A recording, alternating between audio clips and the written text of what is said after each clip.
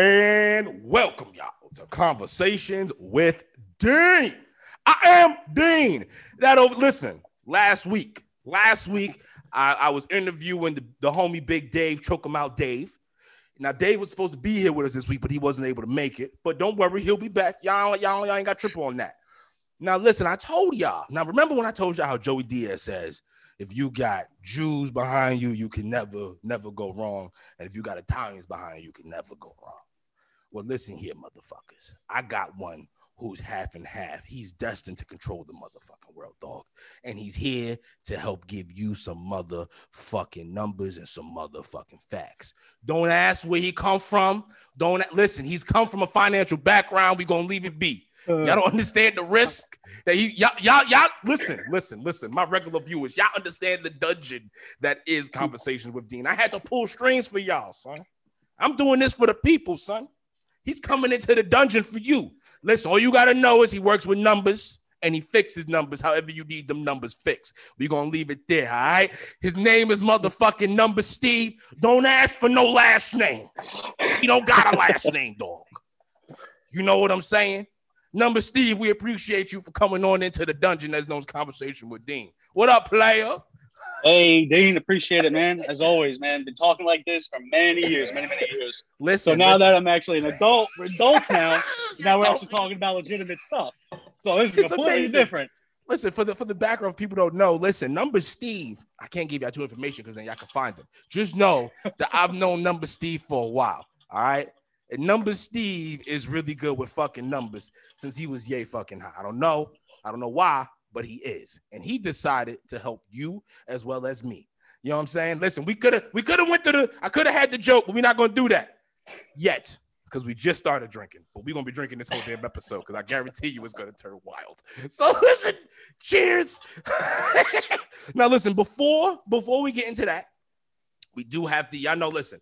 This episode is fucking sponsored and brought to you by motherfucking JGA Tax motherfucking Services. Listen here, people. I'm sick and tired of telling you motherfuckers, stop using Intuit. Stop using TurboTax. You don't know what the hell you're fucking doing. Did you know about the child tax care credit? How it went from 16 to 17? And how you can go from getting, $2,000, $3,000, I believe now. Do you know about the American Home Rescue Plan they passed? That makes your first $10,200 in motherfucking unemployment tax deductible, baby. Did you know that? No, you didn't know that because you're not a fucking accountant. You ain't go to school. You ain't take no damn test. You ain't doing motherfucking thing. You don't even look up online how to do it. So how about you do yourself a favor? Call some motherfuckers who look like you. They black, they brown, they fucking Spanish. Whatever the fuck you need, they got. I'm telling you. You go ahead and give them a call.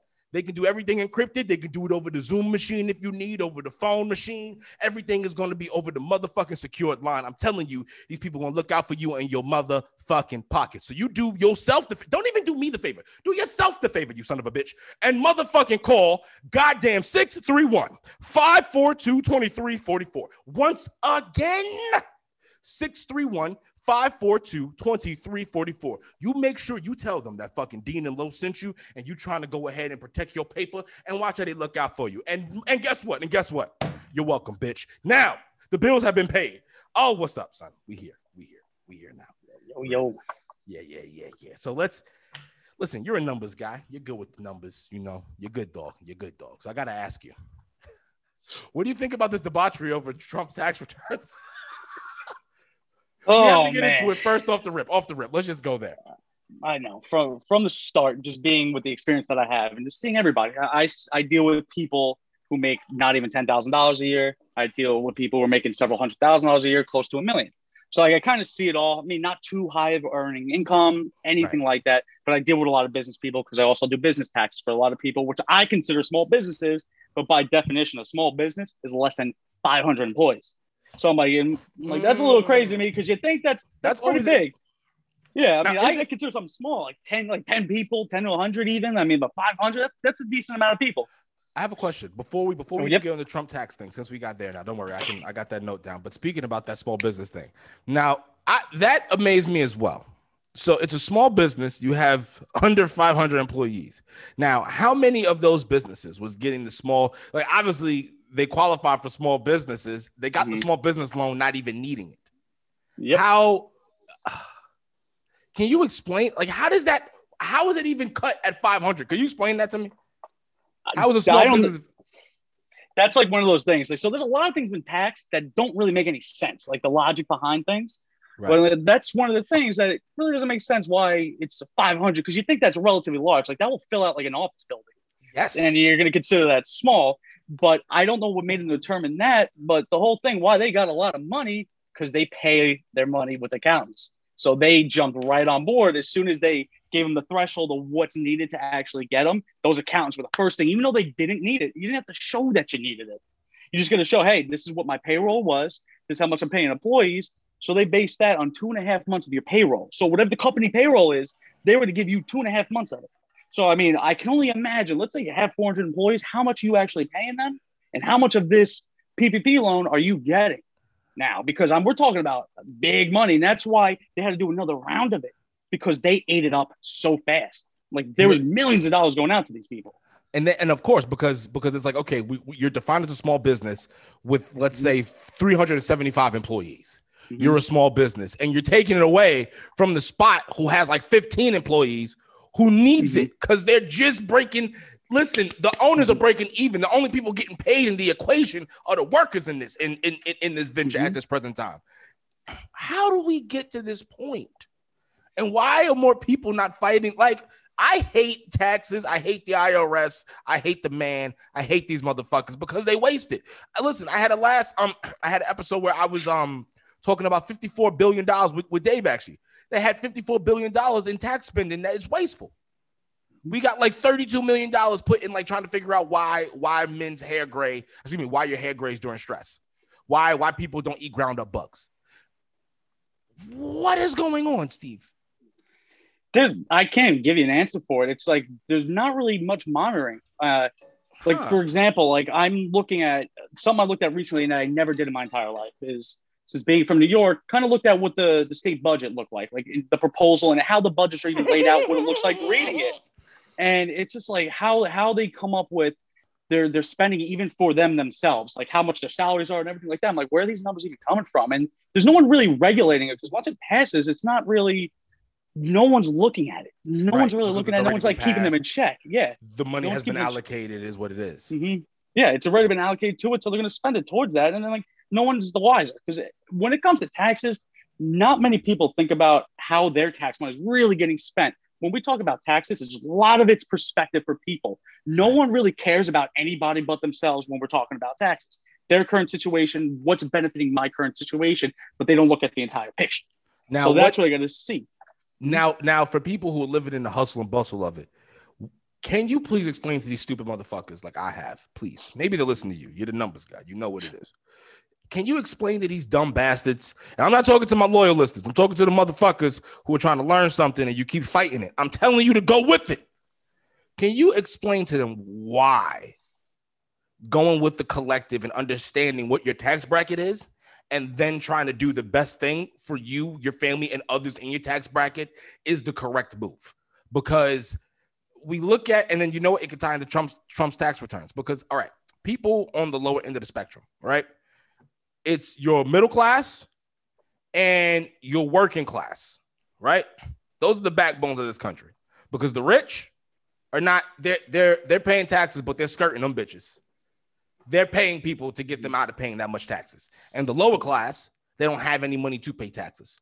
So the working class and the fucking, and the middle class are the backbone of this fucking country. How is it that individuals like Donald Trump, you can run for office? Well, obviously you never had to show your taxes, but why is it you as a numbers guy, why is he so afraid to just show his taxes to us? What's the issue? And don't get me wrong, I hate the IRS, I hate the man, but what I'm saying is if you got nothing to hide per se, what's the holdup on it? No, I see what you're saying there too. And that's what a lot of people are saying. That's the common theme. But who in reality ever wants their tax return put in public just to get analyzed? Regardless, it doesn't matter. It could be everything to the dollar. You have receipts for everything, but who really wants it to even just be put out there so it gets scrutinized even more? And there's like sitting in there'll be certain arguments, but him specifically, like there's such a broad term, like how to explain it in his situation, because I don't know everything he's got. So the one thing I want to start, I don't want to be technical. I want to be able to have everybody understand whether they own a business or they're just a W-2 employee working somewhere, and that's it. They collect it end of the day, and that's all they know.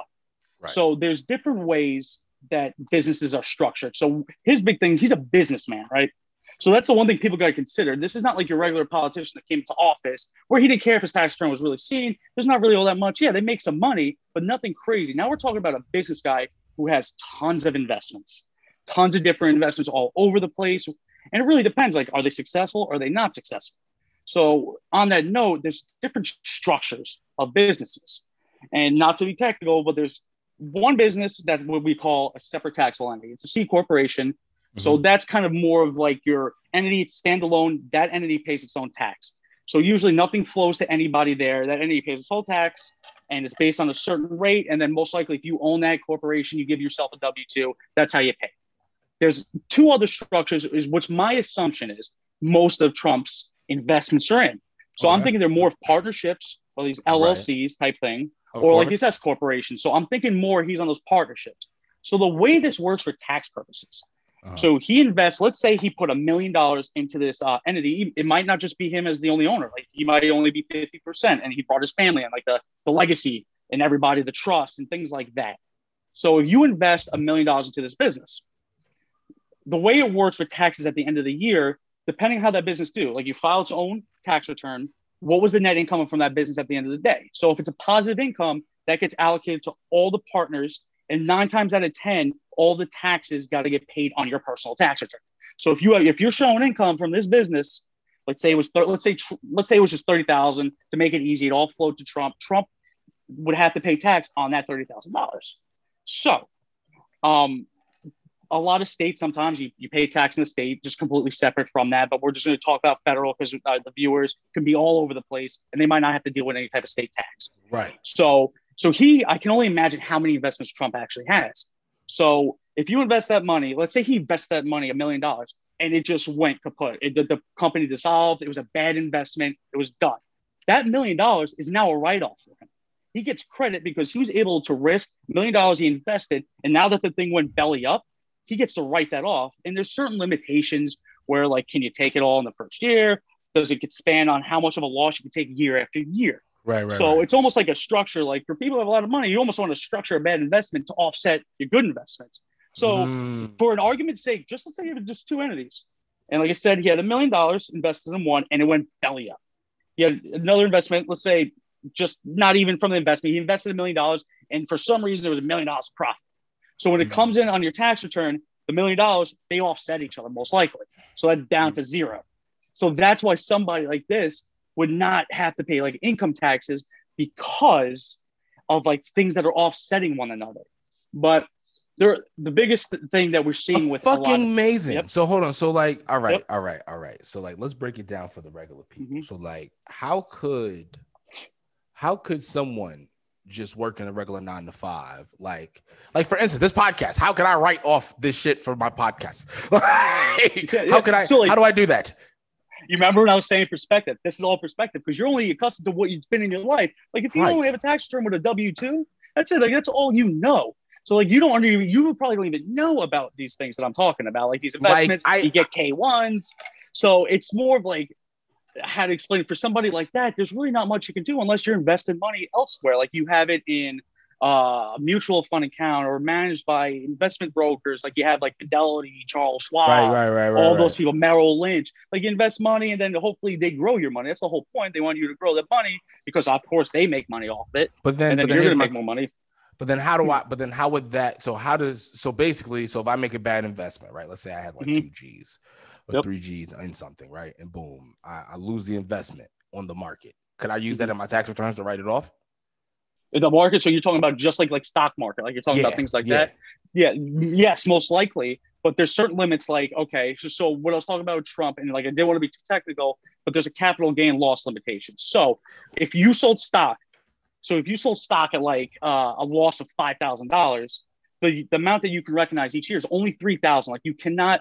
Like, all right, so it prevents like abuse of the tax code and capital gains because you can just make an investment and just have it go belly up or invest in somebody you know is going to go down. And then boom, like it could be a $10,000 loss, but you can only get 3 of it in each year going forward. Now didn't Joseph Biden just recently change something with the tax code and us in China? And all right, hold on, because all this stuff ties in together. It's because it all ties in together. Uh-huh. But all right. So let's I'll be a professional early on because I'm not twisted yet. So here's my question. So basically what you're saying is that this is what it sounds like to me, right? Because Trump is a businessman, has so many investments, so much business going on. If he does release his tax returns, one, he's a businessman. No businessman wants their like no matter what, you're on the right or you're the left. You don't want to have your shit out there because that's just unnecessary and that's bad for business because now people know your price. You know how he's negotiating shit, right? So I get it. I get it. What I'm telling you, it's just I'm being so general. I'm just being very because there's certain other things that could factor into it, but I'm just trying to give a broad overview. It's just he's in a different situation than all of us. He came up as a New York realtor. Who knows where that money really came? Because then it makes you think. All right, we're talking about income taxes specifically, right? So if he has all these entities, and then let's say it's getting managed by different people, he has all these CEOs of these companies, however he has them structured. Right. It's people got to understand too. Yes, do you have that same argument? If this is how I pose this, would you have that same argument, right? I own a business, right? I only have 10 employees. And let's say I don't take any salary out for myself. And let's say I end up having zero income, just zero or a little bit of loss.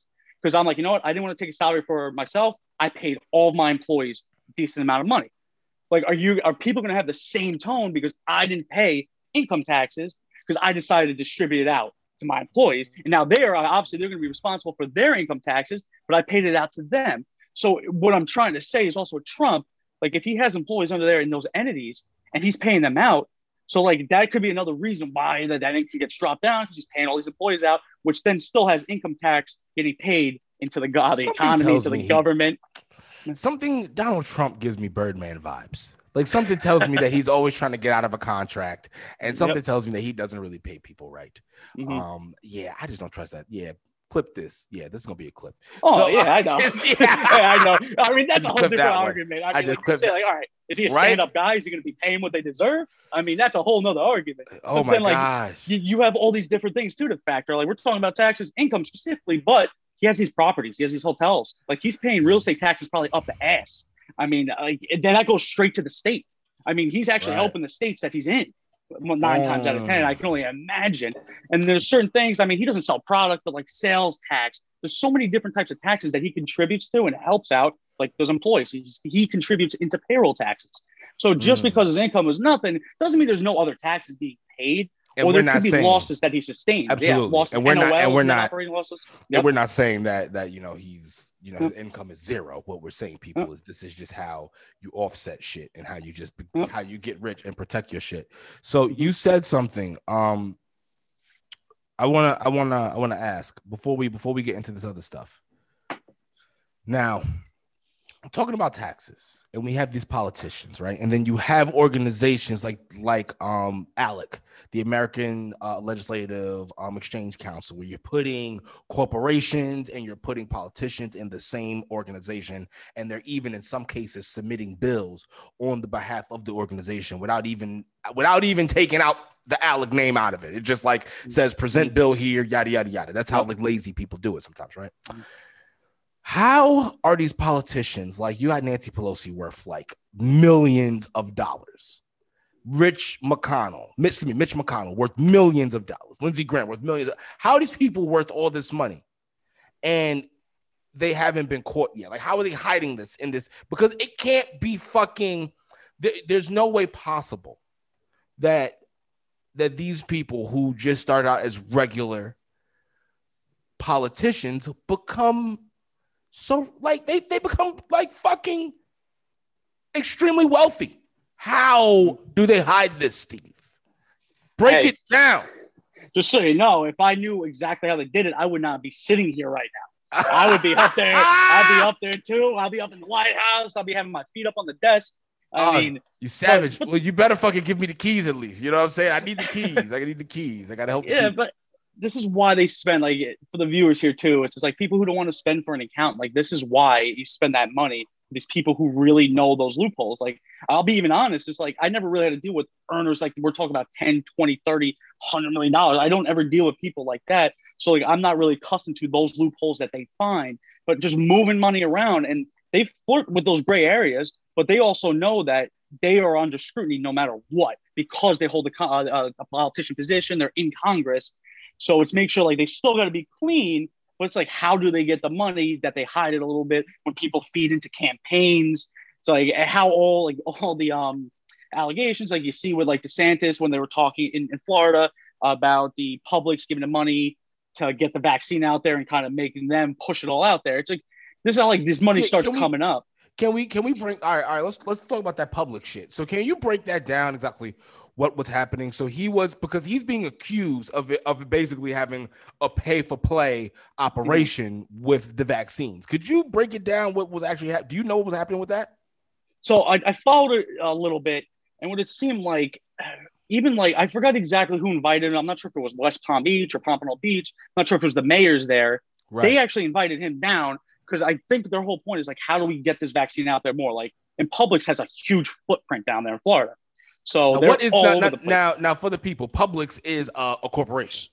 It's a supermarket. It's literally a supermarket. Oh, yep. Okay. So it's a supermarket. They got they got pharmacy in it. It's just how they do that. And trust me, everybody down in Florida, if there's anyone watching in Florida, they'll be looking at you like you're crazy. Like if you even ask that question, because they I got you. That. So basically, Publix is like their Walmart. Yeah. Oh, actually, no, it wouldn't be selling all what Walmart does, like TVs and stuff like that. But it would be like your very nice supermarket where it has everything you possibly really want from. I got you. I hear you. Yeah, for the viewers that are in Florida, you love your pub subs. So that's the one thing they'll know about. Oh, right. I hear you. Shout out to the Florida viewers. We appreciate you. Crazy bastards. So what I'm hearing, it's just like, did you see that video of him going off too? Oh, again, I'm not sure who the reporter was asking questions. I saw both videos. I saw the one that 60 Minutes produced, and then I saw the unedited one. So that's what I was trying to figure out. Now, he said that he was having conversations with different counties, and like I was, what's up with it? So I don't know exactly when those conversations took place with the counties, but they were showing that he was getting like $25,000. I think he got paid twice in December of 2020. So I'm not sure when those conversations even started with Publix. He got paid by Publix, they're saying? Yeah, they're saying, basically, that they funded it. It's I'm not sure if it's the CEO of Publix or basically the ownership of Publix are paying it. Right. But what to say, like Publix is like a beloved place down there. So apparently what they're trying to say is that it was the pay to play to get him out there and basically help out Publix as well.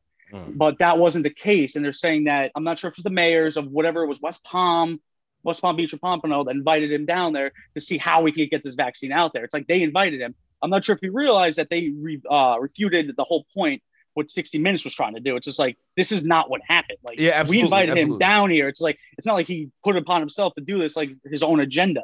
Right. So like, I'm honestly going to say that I wouldn't know the facts 100%. I'm not going to be definitive on it because when I don't know everything, I'm not going to act like I do. Yeah. But like, from what I'm saying is that, and then I haven't seen much conversation since that 60 Minutes about it, but there's still like that he did get money.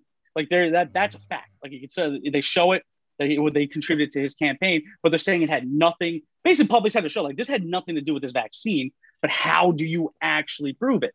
It's like, you know what I'm saying? I gave you money for your campaign, but not like kind of enticing you with the money. That's how you skirt. Yeah. That's how they skirt the shit, because it's just donations to the campaign, which is then used for a litany of reasons.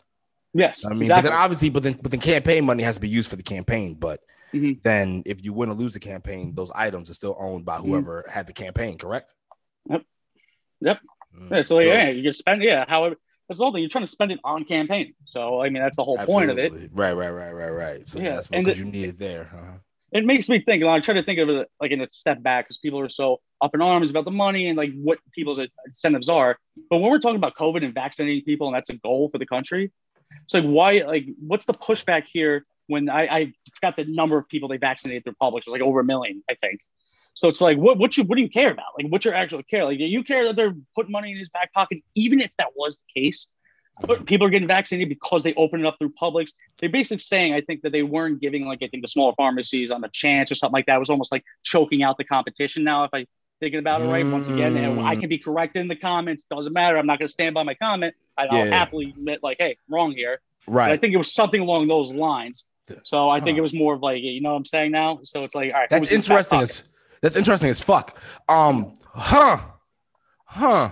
Because but you know what though? I think here's the issue especially when you're dealing with individuals, with politicians and getting paid. Are the one thing that America doesn't like, or they need to not like more, is how easily controllable politicians are by big corporations. And then you see what I'm saying? Because it's like in the case of a smaller pharmacy, you're fucked. You have no chance at this. You're not going to beat out Publix and whatever else the fuck what the shit they got going on. You know what I mean? Like it's a rough ride. And do you want me? I'll strike a nerve with people. It's like they're feeling like that, choking out the smaller competition, things like that. Even if it's like CVS and them, or even talking about a mom and pop pharmacy, then you're buying from Amazon. You're choking out literally all your mom and pops around you. Jeff Bezos makes so much. He's the richest man in the world. Like, well, they don't count those Saudi princes and shit over there. Mm-hmm. So he's the richest man in the world. But holy shit. Yep. The pandemic. I don't even remember. Like, I don't follow the stocks like that because it'll drive you crazy daily. But like I know it boomed. It boomed once we closed down, and it makes you think a little bit. I'm not a conspiracy theorist, but you see, like, I am. Yep. But you see, like, all the money they were getting, everything. It's just like it's almost like monopolized at this point. But and then which one does he own? The Wall Street Journal or New York Times? Oh, that one I wouldn't know off the top of my head. Nope. Does Jeff Bezos own the Wall Street Journal or the New York Times? Let's see what producer Siri has to say for this. Jeff Bezos buys the Washington Post. Yeah, it's interesting. So obviously media drumming up and stuff like that. It just makes you wonder about certain things. So, all right. So you answered that one for me. We'll get into the capital gains and the long-term and short-term capital gains later when we talk about that Biden tax code and what that's going to mean ramifications with us in China. But now we've talked about the Trump tax returns. So now can we talk to these fucking people about the difference, especially now, the difference between the Obama, the Trump, and then the Biden tax plan? What the fuck is going on? What the fuck is going on, Mr. Numbers? I'm going to try to explain this where it kind of dumbs it down to hopefully where the viewers are like, the viewer situations are. Because, I mean, there's a stuff with business taxes and not many people are business owners probably and have to deal with that stuff. But, like, I'll just take it from, like, I have all my notes here, take it from 1 year to the next on how it was for Obama, then Trump, and then Biden. Right. So big things that always changed were tax brackets. So that was like the first thing. So the first change was, so I just want to give the brackets under Obama. You had your 10%, your 15, 25, 28, 33, 35, 39.6. Trump what do those break down to? Now, when you now those percentages for people. So like the 10% was like if you made basically nothing. And then the basically next like, so 10% would be if you're making between zero, like this is back in like 2016 that these are the numbers and the income numbers. That's what they're inflated to each year. Like these brackets, they go up incrementally because of inflation. But so like the 10% bracket was from 0 to about 9,300. Then 15% went from that 93 to 37. But it also matters. Are you single filer, married filing, joint, head of household? It depends how you're filing. You have dependents, yada, yada, yada. Yes. So that's what I'm saying. Like to bring everything together, it's kind of hard because everybody's situation is different. It's all of course. Well, just give it to them. Give it to them general. Yep. Just give it to them general. So I'm going to say that this is more of your, let's say your single filer. So if you're a single person, that's it. That's all you got. So those are the rates I was giving you from 0 to about 9,300, 15%, 9,300 to 37,600, 25% from 37,650 to 91,150, 28 from 91 to 190, 33% from 190 to 413. Hold on. That's a big gap. That's huge. Hold on. Yep. So if I make $190,000, I'm getting taxed at 33%. And I know a lot of people are sitting here like, well, you know, you don't make it now, yada, yada, yada. But I'm eventually going to. Yep. I'm going to be in that tax bracket, and I don't want to be taxed at 33%. We have $54 billion in wasteful government spending. I'm confused here, people. This is kind of crazy. Like, oh, shit, that's crazy. Because you know what? These tax, like, you have all these people paying taxes, right? And I don't see it going to shit. Where you see it working at, Steve? Well, you see, I'm confused because you know what? Let's have a conversation. I'm sorry. I was good all episode, but now we got a motherfucking rant. I'm mad because you know what I'm confused about, Steve? We put all this motherfucking money in the goddamn military budget. We put billions of dollars to these motherfuckers, and you didn't have not one defense for something like the coronavirus. I'm confused. Where's my money going towards? What the fuck? I'm lost. Think about it. Think about it, people. I don't give a fuck what side of the fence you want with this corona shit.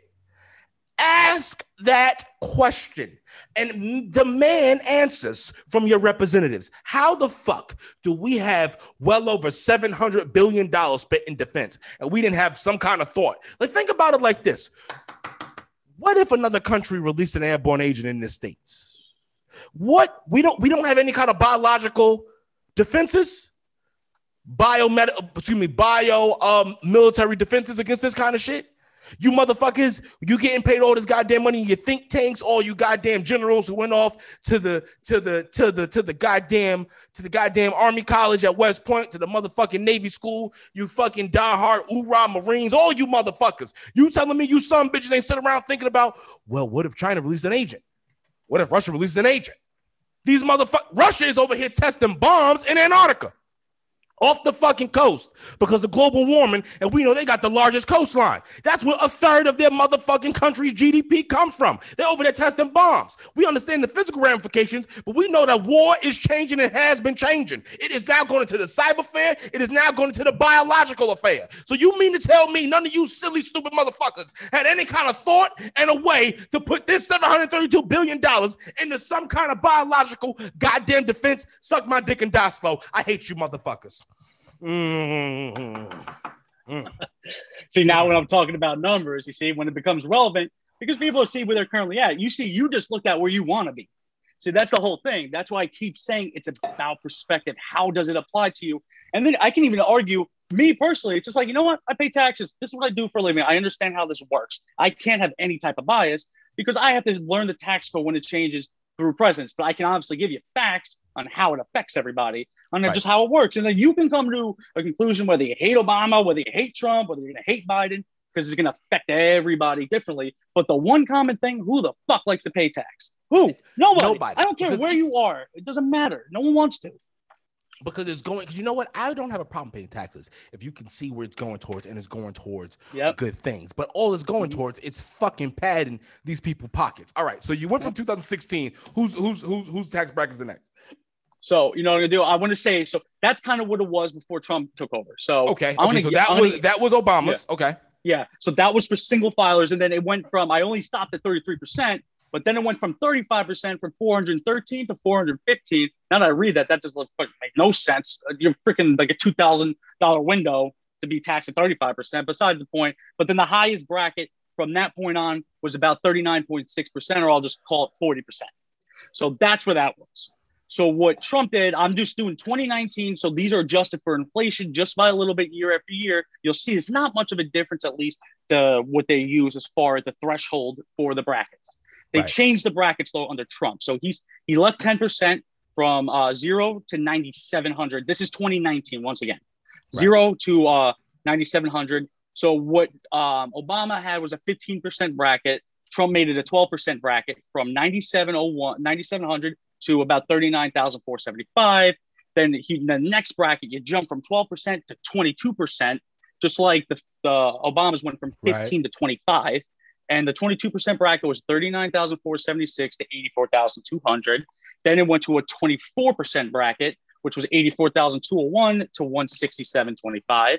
Then a 32% bracket from 167.26 to 204. 35% from 204 to 510, and then anything over 510 was 37%. So that was the top bracket. So the one thing people worry, you had people flirting on the line of the big one, like where people were really conscious of, was the jump between the 24% bracket to the 32 under Trump's.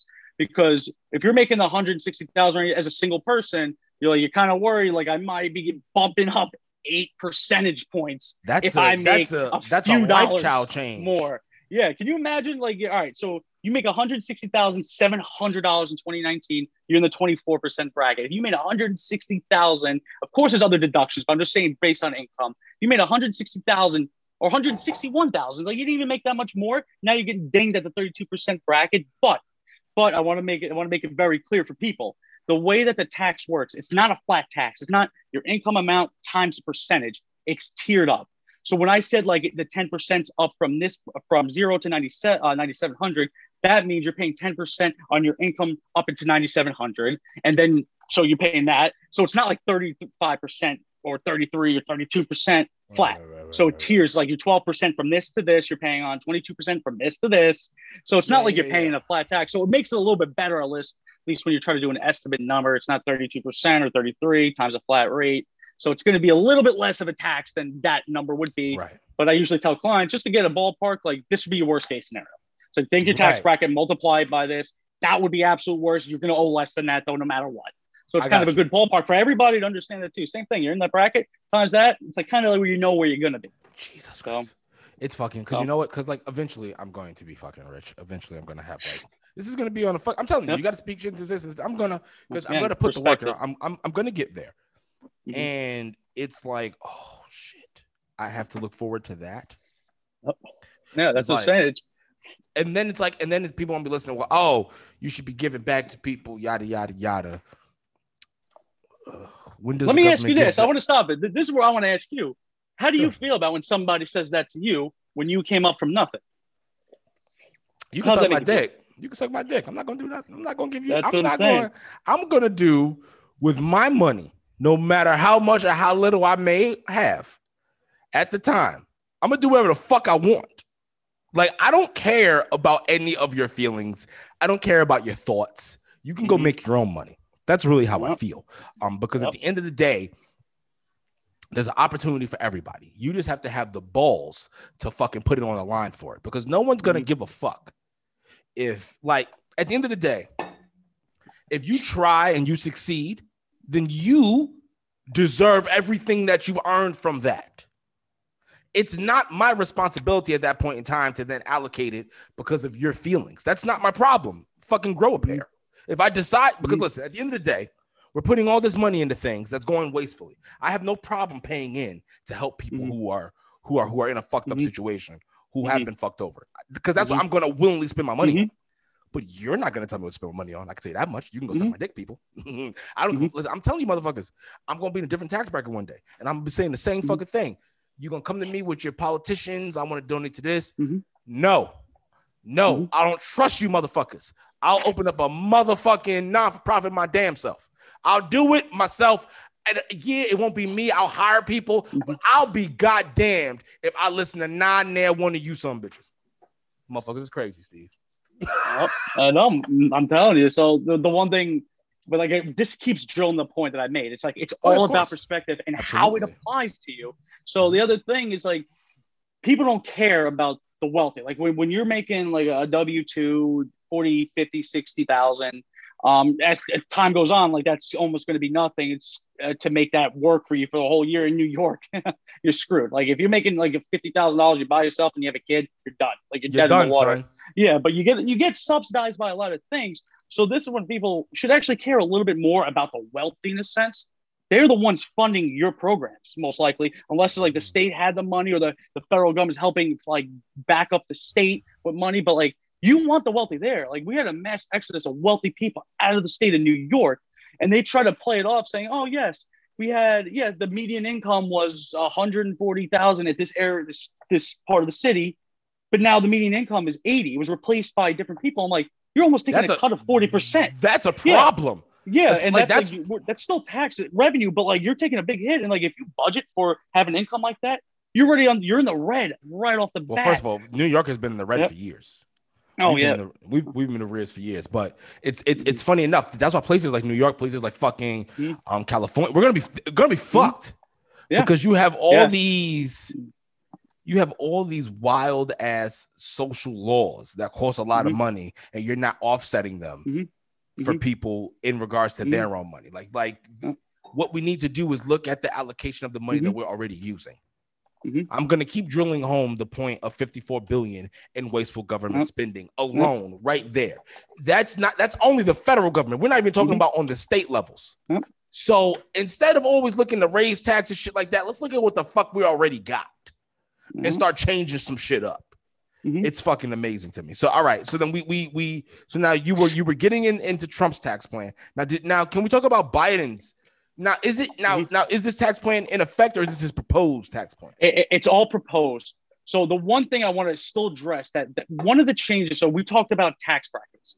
Yep. So the other thing that he changed, most people are accustomed to, if you don't own a home or anything like that, you're used to what they call the standard deduction. Like, so if you're just renting an apartment somewhere and you're paying rent, you don't really have much of these write-offs or anything to help reduce your liability, your tax liability. Nope. So when you're under Obama and then you're under Trump, like, you don't really, it didn't impact you all that much. It's like, and I have actually examples of, like, I did benchmarks of certain income levels, how they were filing, and the tax impacts, like what the tax was owed under Obama and what the tax would be owed under Trump. Like, I did a whole calculation. I'll run through that in a second. But the one thing Trump did was he got rid of what they had. Wait, go. Hold on. Do it. Thank you for that. Hey, listen, This is listen here, people. I ask people to come on the show because I think that they're professionals. I believe that they know what the fuck they're doing. I have trust in their ability to deliver. This right. Listen, I've interviewed a lot of people. You were definitely in our top 3 of motherfucking prepared. God damn it, Number Steve. Clap it up like Pat McAfee and the boys. That's a standing ovation right here. Standing ovation. Hold on. Panda. Yes. Even Panda there we go. Even Panda agrees. All right, don't scratch me, bitch. All right, go ahead. Yeah, she was like, get the fuck off me, man. I was sleeping. All right, so as you were saying. Don't worry. Like, someone's going to catch me slipping on something that's going to fact check me, and they'll hit me in the comments. They can suck my dick. Don't worry about it. But I'm just trying to give it a general overview. Absolutely. Go ahead. So the one thing under Obama, I want to say this first, the standard deduction. So if you didn't have expenses over a certain amount, it depended on your filing status. You were filing with the standard deduction. So the standard deduction under Obama in 2016, if you were a single filer, it was $6,300. If you were married filing joint, it's double. It's $12,600. Right. And then head of household, that's the other one. Not many people do married filing separate. I don't even want to get in that. Head of household, you are a single person, most likely. You're raising a child. You have head of household child. I have a question. Status. I have a question. So I live with my partner, right? So when we file taxes, what the fuck am I supposed to have been making sure that it's clicked on that bitch? Because we're not married. We live in the same place, but we share bills. Like, technically, if one of us died under New York State laws, the other one has control of that person's disposition. Tax purposes, how the fuck am I supposed to, what am I supposed to be like? What is supposed to be? What am I supposed to make sure that? Because I do have an accountant. What am I supposed to make sure my accountant is fucking clicking on that? So you're not married. No. Do you own this? Are you renting? Are you paying rent? We're renting. So literally, there's really not much you're really worrying about. I mean, you're filing single. You're single, separate filing. Your partner by himself, and then it's going to be another. It's another single one. Yep. Making sure. Okay. Because we both basically done that. We've been like, we're pretty sure, and that's what my accountant has said. But I'm talking to you, my people. I love my accountant. Yeah. She good peoples. I love you, Rita. But I gotta double check with Number Steve. I got him on the show. So I'm gonna tell. I'm just gonna tell you how it is. I don't sugarcoat it. I don't want to use technical terms. I just want to tell you how it is. That's what it is. So you file single. If you guys have anything joint for whatever reason, you could split it. You can split that expense, whatever it is. If it's something deductible, whatever. But that would be if we just pay bills. We just pay bills. Basically, we have enough utilities and all that. Yeah, we have enough liability that basically, if one of us dies in New York State law, the other one has the final disposition rights. That was an interesting conversation I had with my mother. Because I didn't know until I worked in the industry. I told her, I was like, yo, if something happened to me, because I've talked to him about it. I've talked to her about it because I work in that kind of, I work in death care. So it's like, I'm on it. So I'm like, yo, if something happens, I have arrangements set up. So I have insurance policy in her name, insurance policy in his name. I'm like, if something happens, you do what you got to do. She's going to take care of you on that end, whatever. I got the percentages, whatever the case may be. And it was an interesting conversation when I was like, he's going to give you rights, but he's paying for it. Like, Yeah, you know what I mean? Because he's got the policy to pay for it. You are going to do the right thing on that end because I got a percentage of that going to him for that. So don't ask me why I did it that way. It just was numerically better for my situation. Like, to be like, okay, that's that. Boom, boom, boom, boom. So yeah, now it's interesting how this whole tax shit fucking works out. But okay, so now we're on the next one. So I'm sorry. So we're talking about the standard deductions here. So the one thing under Obama, let's say you're a single filer, you're getting a standard deduction of $6,300, and then you're getting what they have called a personal exemption. So depending on your income threshold, how much you made, I'm not going to get in that because that comes more technicalities. Right. How many people are getting claimed on your return? You got $4,000, an additional $4,050 a person that's claimed on the tax return. So it's a $6,300 plus the $4,050, which times the amount of people you have on the return. That's what you get as a deduction. And then you're getting taxed on that income right there after it's netted down.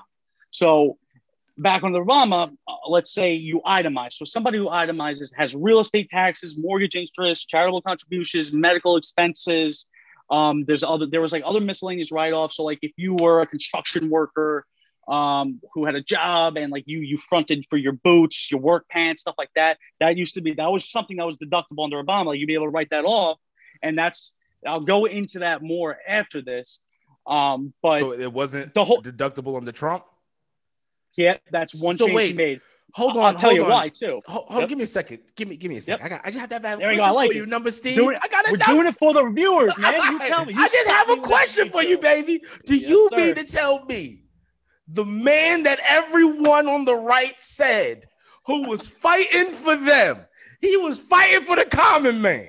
He was fighting for the man in the factory. You telling me that he took away a tax deduction from the common man wasn't for a good reason? Yeah. So the reason being, a lot of those people, who were writing stuff, like the people were writing stuff off for, it was arbitrary. Well, and depends if you got audited, that's when you only had to worry about it. But like people were pumping a lot of expenses. Like, yeah, I bought $700 work boots, my work pants. I bought $1,000 worth of work pants. Like, and you were able to help a deduction under like Obama. But Trump's like, this is too arbitrary and we're losing money on these deductions. We don't have the force to audit people to make sure this is correct. So we're doing away with it. So, but to be technical, people, if there's certain states, like if you lived in New York, that was still deductible.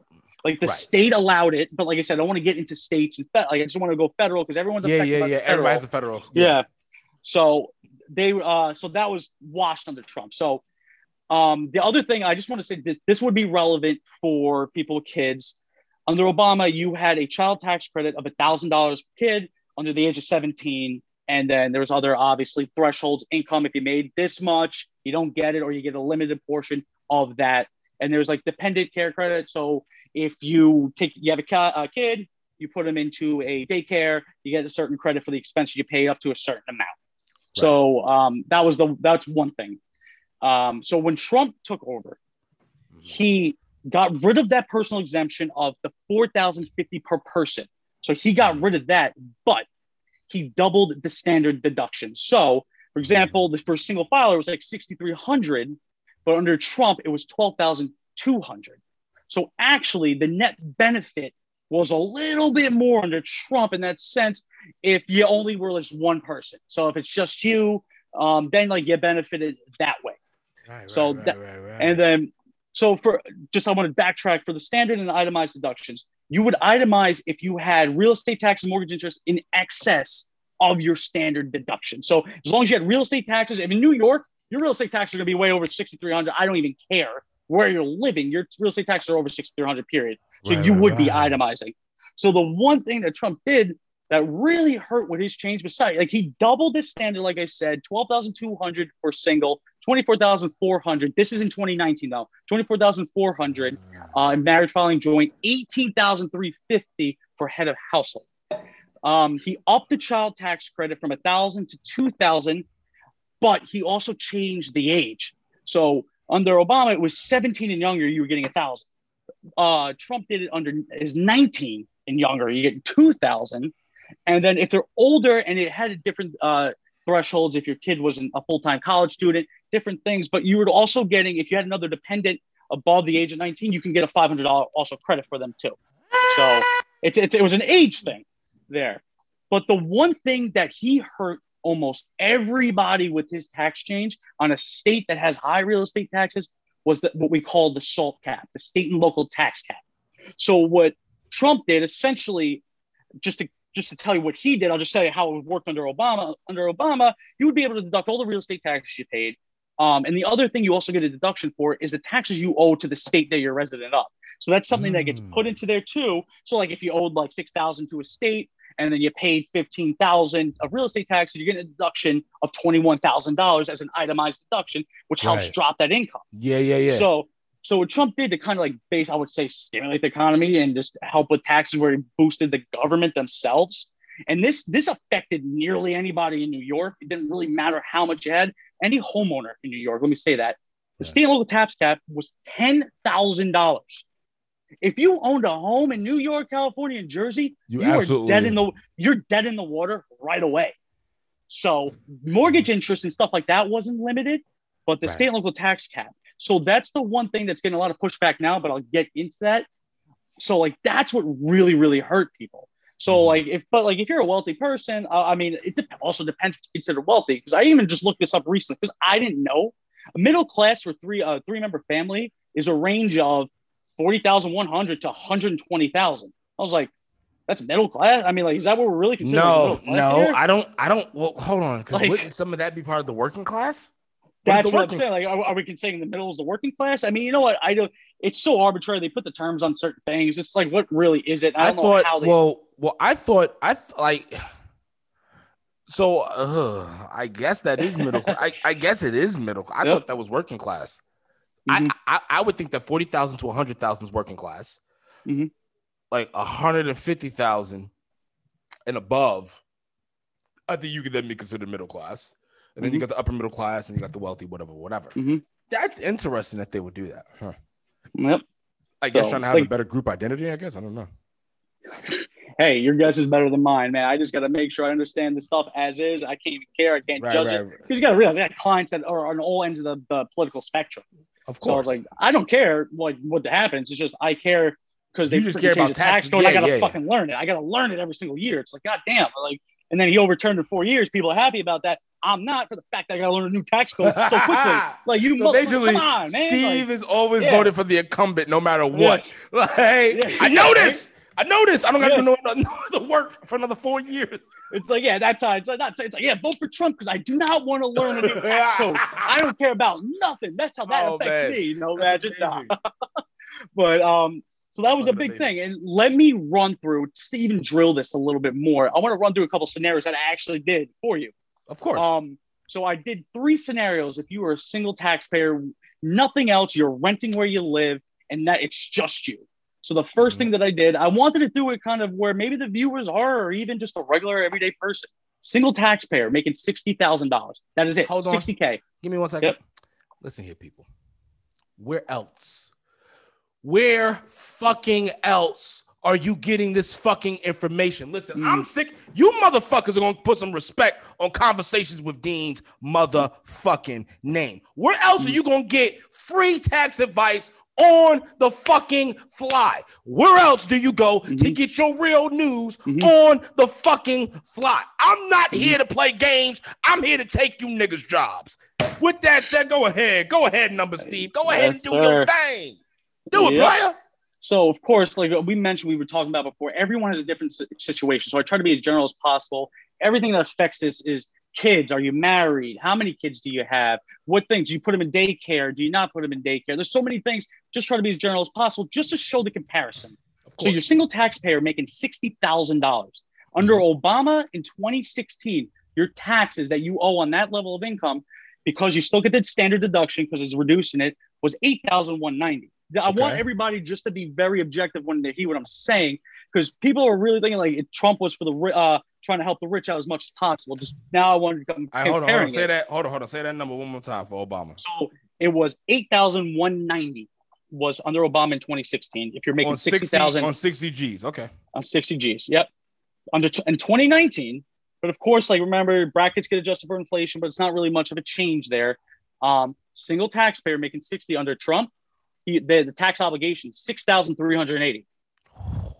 Well, I'm done. I'm going to keep going. All right. So, I mean, I want to see all right, I want to scream poverty now. I'm dropping it now. Single taxpayer making I want to scream poverty because I want to see, because people are thinking there's certain things he didn't help you, didn't, and I'm going to show you how. Single taxpayer making 40,000 under Obama, you're paying almost 4,000. It was $3,988. Trump, 3,145. And I'm like, you know what? Let me take it one step further. Let's say, you know what, you're not working part-time or whatever, or you had issues, you're making 30,000, or if that's what you make, that's fine. Single taxpayer making $30,000. Under Obama, they owed 2,488. Trump, 1,945. All right. So I wanted to give Listen. Like, that's the thing I think that with a lot of our generation that people don't realize is that I'm gonna call it a spade a spade. Our generation is fucking you know what it is, Steve. I've been called a spade. Even if I'm wrong, it at least it's like the 6 and the 9 thing. It's from my perspective the spade I can call. But our generation is a generation that is socially liberal and fiscally conservative, and this is the best example. And I don't want to be that guy, but it's funny because yes, I have a lot of liberal friends, but I have a lot of conservative friends. When I look at my circle, a lot of my closest friends are a lot of the people that I would go to put me in check if I'm out of pocket. I'm like, yo, am I bugging out on this? Like one of my closest friends, Gary Chris. Gary, listen, shout out, Gary. Listen, how you doing, brother? I fucking love Gary Chris to death. Like, listen, I will go to war for Gary Chris. Fucking, I will call him and I'll hit him up in a second and be like, yo, am I out of pocket for this? Or I'll just say this, and then he'll just be like, I think you're bugging for that one. Okay, I respect it. But a lot of those conservatives that that y'all all say that, hate the gays and hate these people and hate these people and, hate people who don't believe in Jesus and all that kind of stuff. Gary loves the shit out of Jesus, loves the shit out of the Bible. One of the craziest conversations, because me and him had a recording that we have not released. Just because I think it's too real for the people, and he does too. I don't think that society is mature enough for that kind of conversation. One of the only interview I've ever done where I was like, he hit me. He was like, I agree with you. I don't think that society is in a place to be able to face their own demons the way that him and I had a conversation of. But in that same interview that day, it wasn't even that, it was after the interview. We have a whole conversation on him trying to convince me that I'm not automatically going to hell for my choices of sleeping with a man at night. Very interesting conversation because I'm an independent, and I was coming from the stance of you don't personally, and I'm gonna say something that's probably gonna get me canceled, but I'm not a fan of the Christian gay, you got the Presbyterians who they have the gay flag outside the church. I'm not a fan of it. You want to know why, Steve? The Bible's not with it. The Bible has never been with it. So what the fuck are you trying to conform to this piece of go find another religion, do something else, practice another form of spirituality, but don't try to go ahead into Christianity and change it because it's not going to. He said what he said about Sodom and Gomorrah. He did what he did with that island. Now, you can tell me all you want that it was a mistranslation, and I'm going to tell you what the book has been telling for years.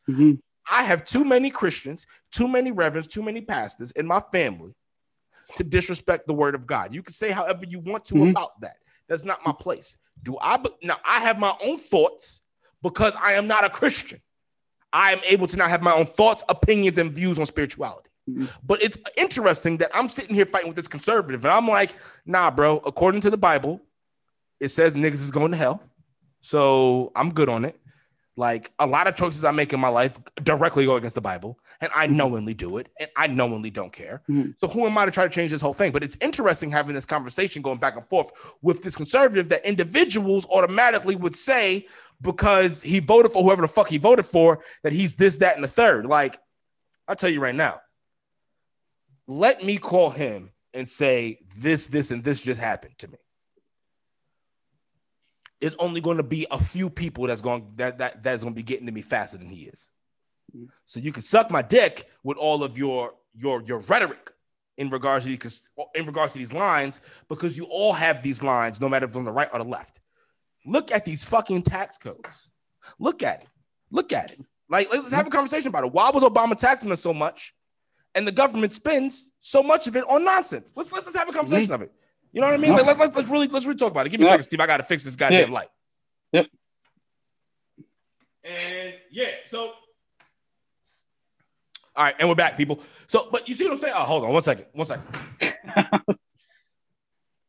Oh, geez. It's always been like this, man. Can't get your shit straight. Yeah, you know what I'm saying? Like, fucking, I refuse to buy one of those fucking, it doesn't, fuck it.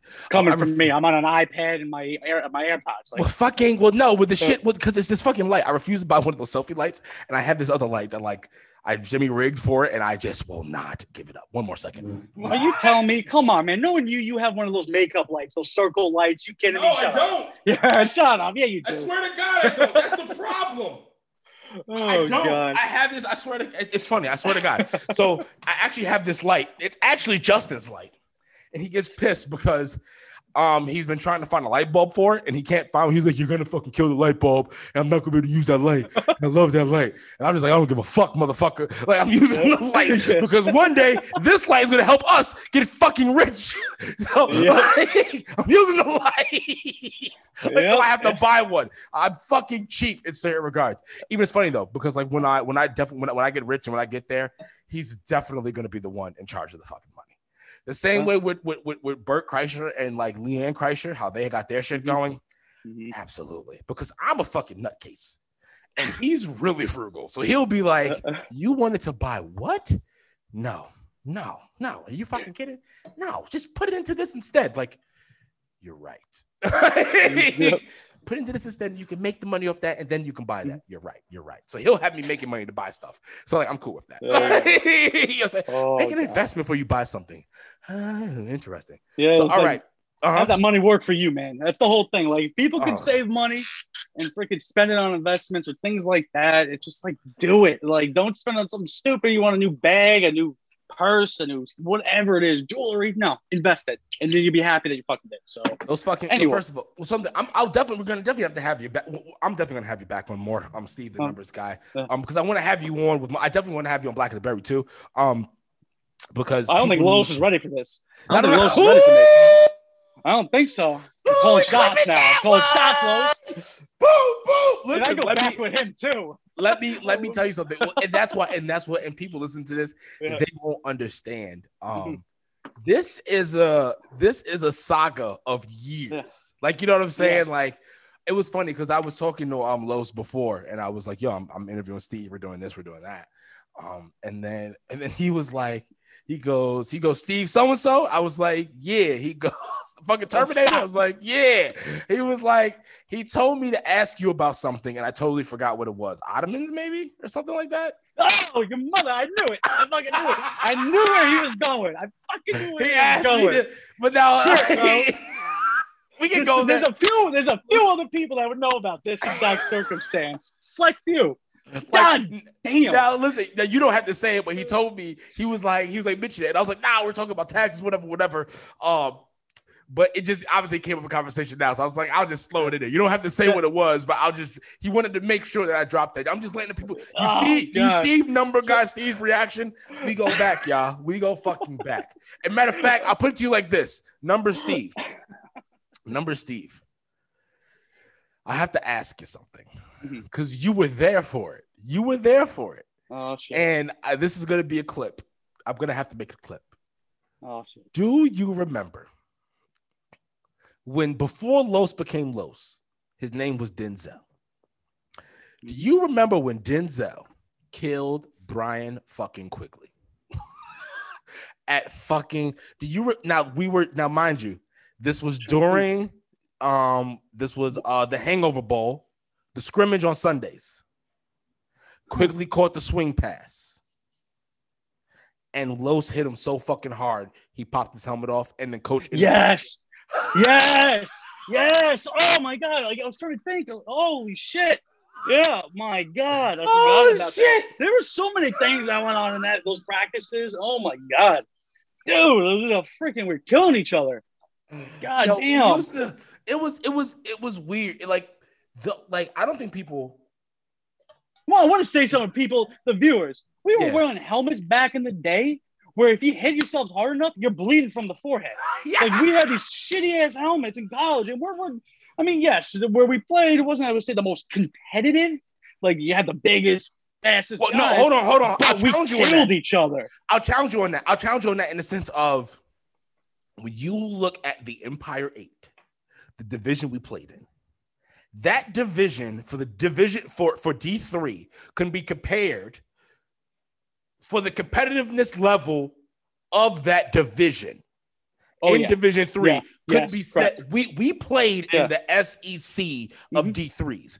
There was always multiple national ranked teams that we played. Whenever Hartwick played Yep. somebody Yeah. out of conference, we shit stomped you. You had no chance. We went in there, we Mhm. beat the shit out of you, we fucked your women, and we shit on your field. That's what the fuck we did. Now in conference, whoo, it was a motherfucking battle. A battle that we a lot of times lost because we was running a playbook from goddamn 89, but that's a different conversation. I'm just saying, I would say that we definitely we played in a very competitive, because I think about some of the players that we had. Like, okay, the biggest one, and the one that I believe should have never been down with us is Big Jim DeRosa. Hell no, nope. 6'1", that was just a different. That was 300 pounds. That was a specimen. Did he run what did he run? A 4'8", 4'9", Mhm. 40? Strong as an ox. And I was a person that had to go against him. It was, this is how you know when you're playing a different kind of player. When I remember getting beat by Jim DeRosa, right? One time in one-on-ones. And the thing is, he's 300 pounds. I'm 255 pounds at the time. But here's the thing. We both got the same strength. So, like, we're both around the same. So, like, he's not stronger than me, per se. You know what I'm saying? So, he's not like, you know. Yep. Flip the switch. We're there. This motherfucker's athletic ability, though, was on another level. And then you add that with his speed and power. Jim beat me so wild one time. I'll never forget, we were watching a film, and then Tompkins goes, "You know something funny, Hinton? You're set. Everything you did would be perfect against anybody else. But Jim DeRosa, I'm like, he shouldn't be down here."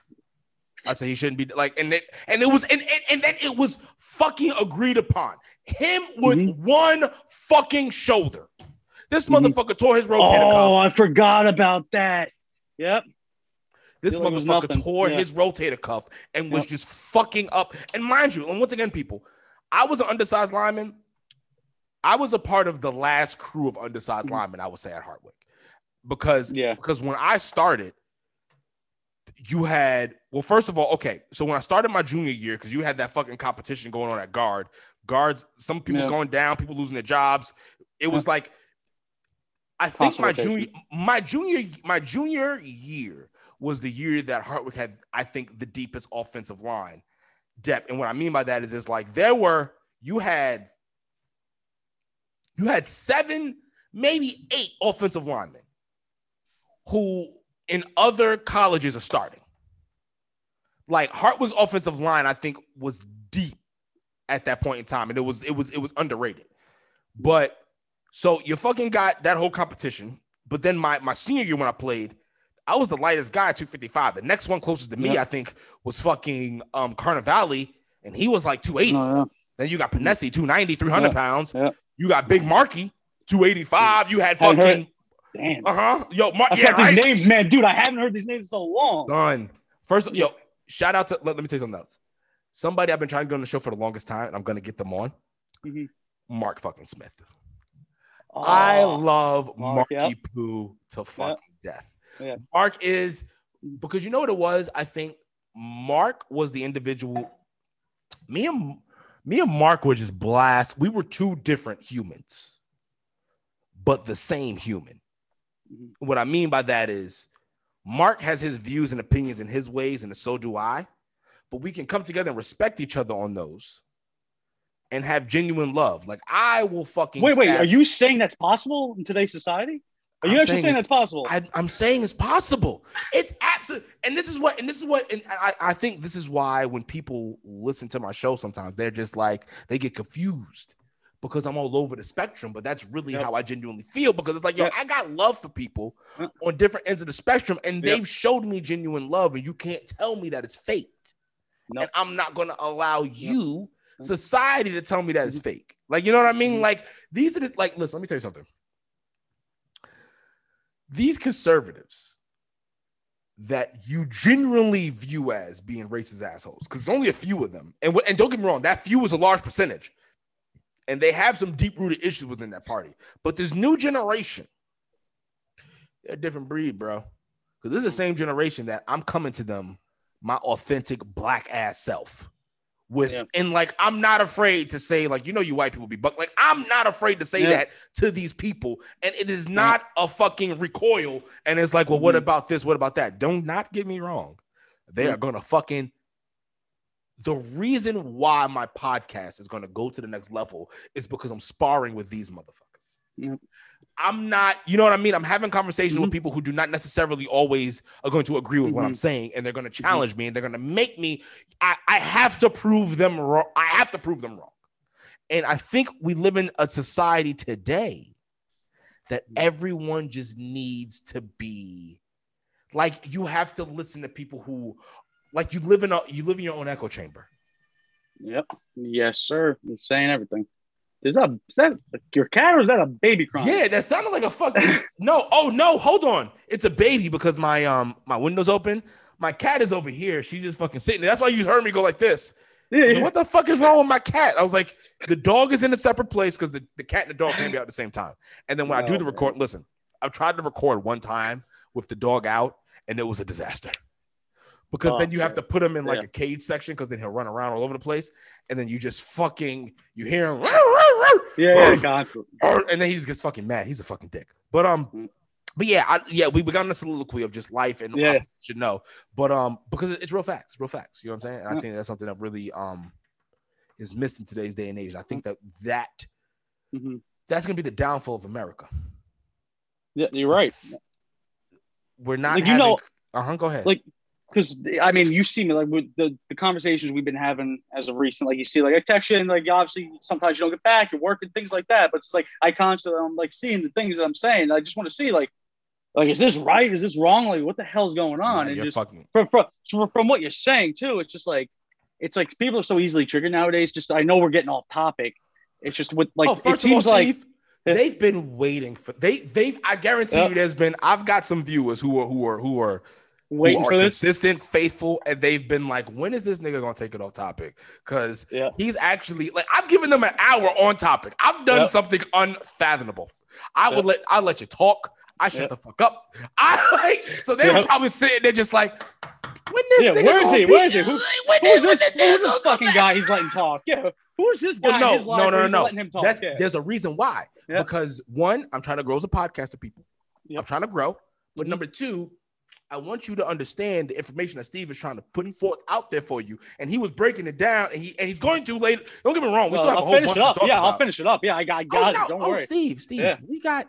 I got it. You know what kind of time we got, Steve? Oh, we got the kind all of time. The world. Like, this is what happens when you produce your own shit. On the fly, you can make a part 1, part 2. Like, you know what I mean? On the motherfucking fly, we can make a part 1, part 2. It's nothing to fucking send this on the Google Chrome to Los and say, Los, cut it right here for me. Like, it's nothing. So we can fucking, so we're gonna take our fucking time with this. Fuck these people. So, like, my regular fans, you know I love y'all. It's just, I'm talking to the others. So I think that this is gonna be a downfall of America in the sense of they're trying to make it so that people who look different, who are different, can't have a common accord. And that's the big and then they act like you can't have differences. Like, and what I mean by that is you can't be unified with differences. They're trying to do something like that. It's like you're not going to be able to see eye to eye. Do they want to make it's either black or it's I'm literally not meaning what I'm saying. It's either black or white. So you see it in black or you see it in white. Or that's it. And there's no other thing. You can't find a middle ground. And I feel like as time's going, everything, the far left and the far right keeps getting pushed. And then it leaves the people who are either leaning left and leaving right, like to say, what the fuck is going on? Like, what is going on today where we can't talk? I mean, you go on social media, it will drive you fucking crazy because a lot of the arguments are either easily triggered because the emotions or how people feel. Like, and I understand that, but like we're in a point in time in society where when the hell are get like facts not relevant anymore and your feelings take precedent. Like I'm not saying that. I feel like me just saying that people are like, oh, you're a gung-ho Trump supporter. No, I'm just not a fucking asshole. I mean, I see it from both sides. It's just like, if you're getting all your information from CNN and ABC, okay, you're going to look at it from that tunnel vision from there. If you get all your information from Fox or you even have Tucker Carlson and even like the people you see on social media, Hodge twins, Steven Crowder, like if you see those guys, yeah, like trust me, that name is that last name triggers a lot of people, and I get it. So it's just like they're gonna point out the flaws of each other. And I just posted this on one of a mutual friend of ours Facebook post. It was like a completely off topic. It's just like you have to take what they say, the left, what the right says, because they're gonna point the shit out of the flaws on both of you. Well, you're an asshole because of this. You're an asshole because of this. So where does it leave us in the middle who want to actually have the conversation on how do we make everything better? And it's just the fact that we became more of a liberal society. It's just like that the feelings matter more than the facts. It's like, this is bad. It's just this. It's like that's a pandemic or an epidemic. That is. And the reason why is because and you know what it is? They need people like you. They need people like me. They need people like that I had on as Dave. They need people like that I had on as Jim. They need the Garys. They need you need the people who, yes, we may ideologically lean a certain way, but that does not impede our judgment on judging what they're doing.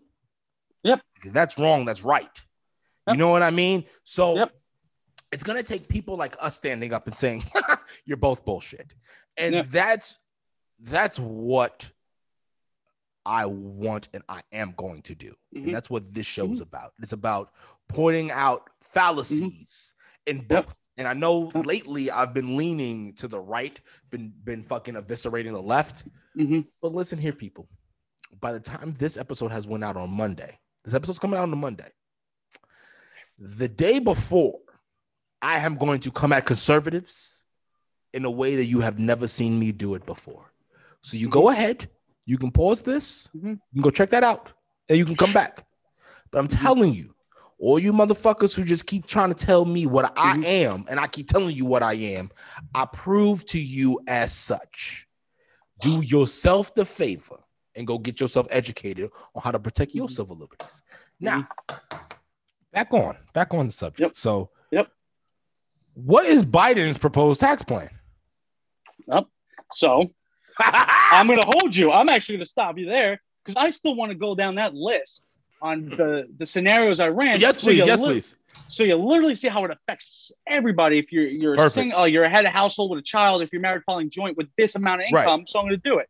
So I hit you. The last thing I hit you with was a single taxpayer making $30,000, which under Obama your tax is $2,488. Under Trump it was $1,945. So guys, this is not a biasness. This is me literally doing it. I do taxes for a living. I compare it. You don't do taxes. You just do fucking numbers. Don't tell these motherfuckers. Listen. It's all right. Listen. I do a lot of different things. You motherfuckers better not come for him until I can at least pay him to be on my team. Don't fucking do it. Just wait. Listen, all right. If you're going to come for this motherfucker, at least like, share, and subscribe this shit so more people hate it so I can at least pay this motherfucker. All right? Fucking just you motherfuckers. All right. And listen, y'all know, I'm not talking to my regular listeners. I'm talking to these new motherfuckers who have who honestly may have came more because they saw number Steve. Don't fucking snitch. Don't be a bitch. Join the ride. All right, go ahead. All right, so that was single. So now what are we getting into next? So I'm going to say, so kind of when I was saying screaming poverty, like that's the whole thing that they say that the Republicans just want to cut for the wealthy and the Democrats are only for like the middle working class and then the people in poverty, lower income. So they're always saying that. I'm just putting this. You are a single taxpayer you're making 30,000, but you have one child. So you're a single mother, let's say in that scenario, you're raising a kid. So that means you're a head of household filing status. So under Obama, the tax itself would be 1,263. And there's two other things a couple things I factored in here. So yes, it's 1,263, but there's other credits because you have a kid that you can get. There's the earned income tax credit, child tax credit, an additional child tax credit. Doing these calculations. So it was 1,263 was the tax. And on that level under Obama? Under Obama. For the kid. And that's a single parent. Single parent, one kid making $30,000 on a W-2. So that would be the tax that they would owe on that income. Of course, like if they had they withheld on it, they might not actually owe anything, but this is just what the tax is on that level. And there's these credits that they get. So there's this earned income tax credit that they get also, which was 1,482, which reduces your tax dollar for dollar.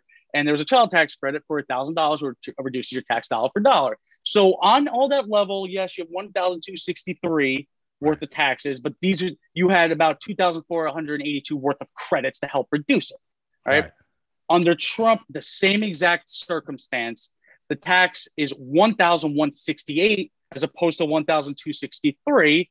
The earned income tax credit, as opposed, it's from being 1,042 under Obama, it was 1,769 under Trump. The child tax credit, being 1,000 under Obama, was 1,168 under Trump because there's certain limitations or how they calculate it. But also under Trump, they got an additional child tax credit of $832. So they gave them more. So you had credits under Obama of 2,482, and under Trump, you had credits of 3,769. Whether some of the credits are refundable, meaning like, okay, just because you have no tax obligation, you could still get this credit. But there's certain things that are called non-refundable credits that you only get a benefit for until your tax goes down to zero. So you can't get a refund based on a credit. Okay. There's certain things like that. Okay, break it down. So now I want to hit it higher. Now we're talking about, I want to go to a married filing joint couple. You're making $200,000. You can say you're doing well. You're not bad. So the tax under Obama was $36,056, right? Under Trump, it was $30,493. So now we're getting to the realm of where people think that he was favoring them too. So you can see this here that they also get, but under that too, even though the tax is $30,493, there's no child tax credit. This is one kid, married filing joint, $200,000. Under Obama, you got no credit. Like you said, screw you, you get nothing. Trump is giving you the $2,000 tax credit. So he's helping you even more. So you can see like, okay, like, but now this is what I'm saying perspective. I gave you a head of household filer, $30,000, and I showed you the credits that they got on that income. Right. Like they got a decent amount of credits too. So it's just like, all right, that's relevant. And then yes, they're owing less tax, but they're getting a credit too under Trump. So like all in all, like the taxes are it's like the taxes are dropping across the board. But once again, I'm giving the example that they don't own a house. They don't have mortgage, they're renting. So that actually plays into it. All right, now I'm going to go next. Now I want to get in the top bracket. So you're a married filing joint company. You guys have a combined salary of $500,000. That's your take home at the end of the day. It's never actually your take home because you net it down from payroll taxes, withholding, everything like that. So under Obama, naturally, you would figure that these people are going to pay more under Obama than Trump. And that it's facts. So I can't go up in the top, but I gave you lower income. Like seems like I'm defending Trump, but now I'm going down here and saying under Obama, you're making $500,000. You have a kid. It's $138,677 that you owe in tax under Obama. On $500,000, that's how much tax you owe. Now you're thinking like, holy shit, like I don't want to pay all that out. That doesn't even factor in state. So if you live in a state like New York, forget it. You're done. Like there's so much getting paid out. Hold on. So you live in a state like New York, you're fucking around and you're paying like you make $400,000. You may fuck around and pay a total of like $200,000 to maybe $250,000 in taxes. You almost might pay, like it might be just shy, but you almost paying like 50% of your income. So you're but people don't understand you're paying payroll taxes and all this stuff too, and it reduces it. But yes, there's certain things that stop when you hit a certain income threshold, like Social Security. You only paid up to a certain amount of wages. And like in 2020, that was like $137,700 that you pay into Social Security. Anything in excess, it's not. Like you don't pay any more Social Security, you get capped there. But Medicare, you still keep paying taxes. There's different rates for that stuff. But just that same situation, I want to give you under Trump. Naturally, like you're going to see a reduction. Wow. They owe 116,847. So it's about $22,000 difference there, just because of that. Jesus Christ. So, but where it will start to equate, I didn't run the example of this, but where something like that would start to equate itself is that state and local tax cap, like I referred to, where it's at 10. So if you're a $500,000 earner, most likely you're living in a nicer house, your real estate taxes are more. So let's say even like, all right, we're going to go. I remember having a client when this first came in effect. They paid $68,000 in real estate taxes. Guy's a lawyer. And I think his W-2, his married filing joint, I think it was like 600 and change. But it was like $68,000 he paid just in real estate taxes alone. That doesn't include it doesn't include anything else. And just imagine you're this person, right? So under Obama, you're actually not doing half bad because you're able to deduct that full 60,000 and change real estate taxes. That will drop your income straight down. But where Trump's this is where Trump got at people outside. Goddamn, sorry, people. Listen, if you want me to not have yelling, if you want me to not have screaming, you have to like, share, subscribe, and you have to share this podcast out to make sure people know so they can listen. So that way I would be able to have more listeners so I can pay to have a better studio. Because right now I'm performing at the crib. And let me tell you something. I don't want none of you motherfuckers to get any kind of slick ideas of trying to find out where I live, whatever. Let me tell you something. It's 2 grown men, a dog, and a lot of weapons. And we're not on, like, I'm going to say it is what it is. I'm not the typical gay guy that most of you, because I'm not gay, I'm bisexual, but most of you motherfuckers, I understand what it is in the culture, going to call me gay. I'll take it. I'm not the typical one. He's not the typical one. He's a medical professional. I work in death care. You will get fucked up in here. So don't think that because I reform at the crib, that you could just be like, oh, we're going to see what it's hitting for. You're going to fuck around and leave out my motherfucking crib feet first. I promise you. You understand what I'm saying? But now do the right thing, so I don't got to worry about that. So I can go ahead and have a studio like all your favorite other big podcasts. Help me help you. You know what I'm saying? Like, and then I can hire a security guard and then whatever the case may be. Because right now, somebody come in the crib. You're in the wrong state, my man. You're in the wrong state. But you know what it is? At times, it's like you got to do what you got to do. Because if you come in here threatening me, I don't care about any of that shit. I don't care about where the fuck am I gonna run? I'm not like, and that's the issue when you got these, and then you got these fucking liberals supporting this stupid shit. You're not trained for that. I'm not trained to think if somebody comes in my crib trying to take my shit to run and leave. I'm fucking gonna be all over the place and nervous. I'm gonna tell you what's gonna happen. I'm gonna meet force with motherfucking force. The same way I don't give a fuck about King Cuomo. I don't give a fuck about none of this shit. You come in here with bad intentions, I promise you on my grandmother's fucking grave, you will be met with ill fucking intentions. And the only motherfucker who will ever be able to save you is God. But I guarantee you, he's backing me on that one. So you're done, son. You're done. Yep. You know what? It's that common saying that they say you'd rather be judged by 12 than carried by 6. Sorry. Listen, and as someone who every day sees people, and I help, and then sometimes in some cases I am, you're taking care of people who cannot take care of themselves. You're taking care of their families. I'm not going until Brenda goes. I'll be motherfucking damned if you gonna have Brenda walking into some arrangement room. She'll walk into a penitentiary to go visit me first. And it's gonna be like, I had to do what I had to do. It is what it is. Only if the viewers know where you came from. The house you know is dead serious that you are. Only like, dead serious you are. It ain't a joke. It ain't a joke. We're laughing. It ain't a joke. You know what it is? It's funny because you know what? I'm getting to the place that, like, I'm a content creator. So most of the people who support me don't really like. I'm at a half and half standstill. So I got a lot of people who know me who do support it, and then I got a lot of people who don't know me. So when they hear me talking like this, they're just like, "Oh yeah, Dean being funny." They don't really like you know me, like you know.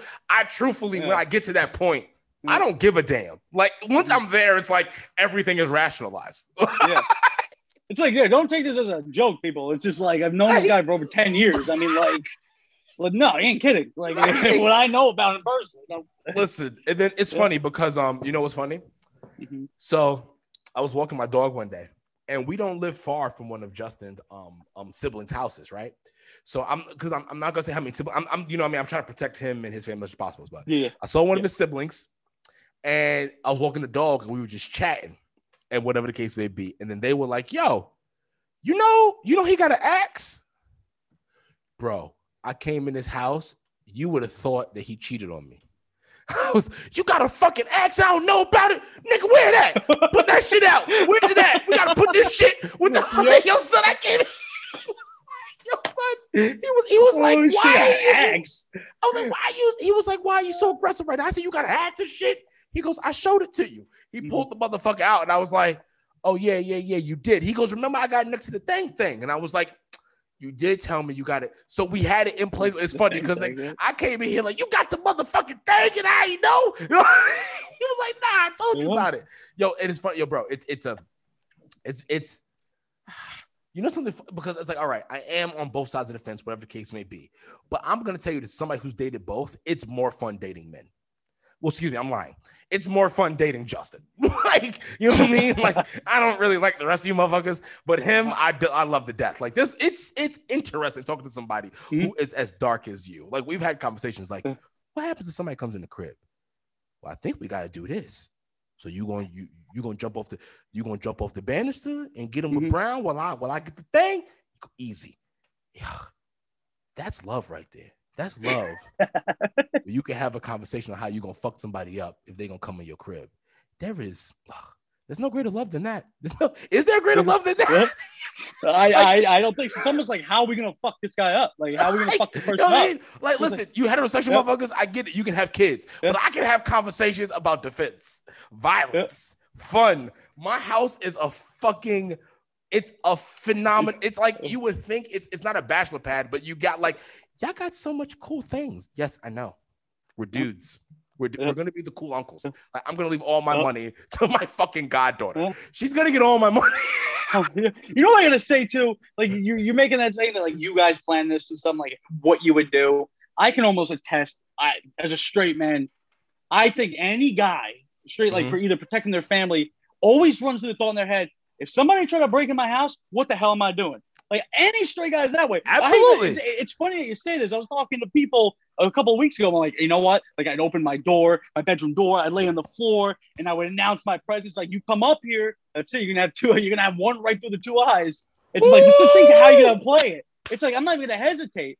And that's the one thing I tell you. Just like, I don't care who's breaking in. It could, like, that's it. You're done. Like you're coming you're done, upstairs. Son. I announce my presence. You're going to say it and you come in. It's done. I don't care. Every state should be like Florida in the sense it stands your fucking ground. Yo, I mean, I hate how somebody could break in your house, get hurt from breaking into your house and suing you because they got hurt breaking into your house. And then in Florida, for my friends that got down there, what they tell you, if someone breaks in your house, you shoot to kill. Because it's one-sided testimony. Because you shouldn't. Sounds bad, but no, that's how it should be. Because at the end of the truth, it shit's the truth. This is true. Excuse me, this is true what I believe in, because him and I talked about it. You can't make such an egregious offense and think you're gonna walk out of here without me getting something from it. Like there is like no. Just no. Like I don't know how else to put it, but no. And then people who live in New York, especially super duper liberals who support these stupid ass laws, I'm like, are you fucking kidding me? Like, who are the people you're supporting? All these high fucking, all the like, you know, the gun reform, gun control, whatever, right?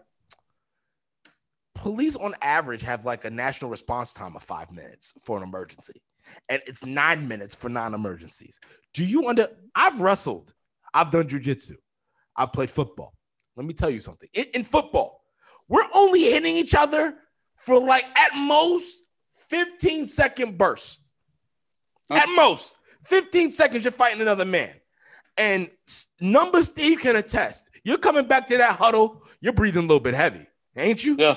So all right. Because so in college, you know, I was a fullback when he came in. He was a running back, but it's funny. I got moved to fucking lineman. He got moved to fucking fullback, and it was a different vibe because he's hitting 250-pound men after every fucking play. I'm hitting 300-pound men after every play, and we're walking back looking at each other like, oh damn, we gotta run more. Yeah. I want to give people context too, because I want to take too much credit so people know that Dean and I played high school against each other.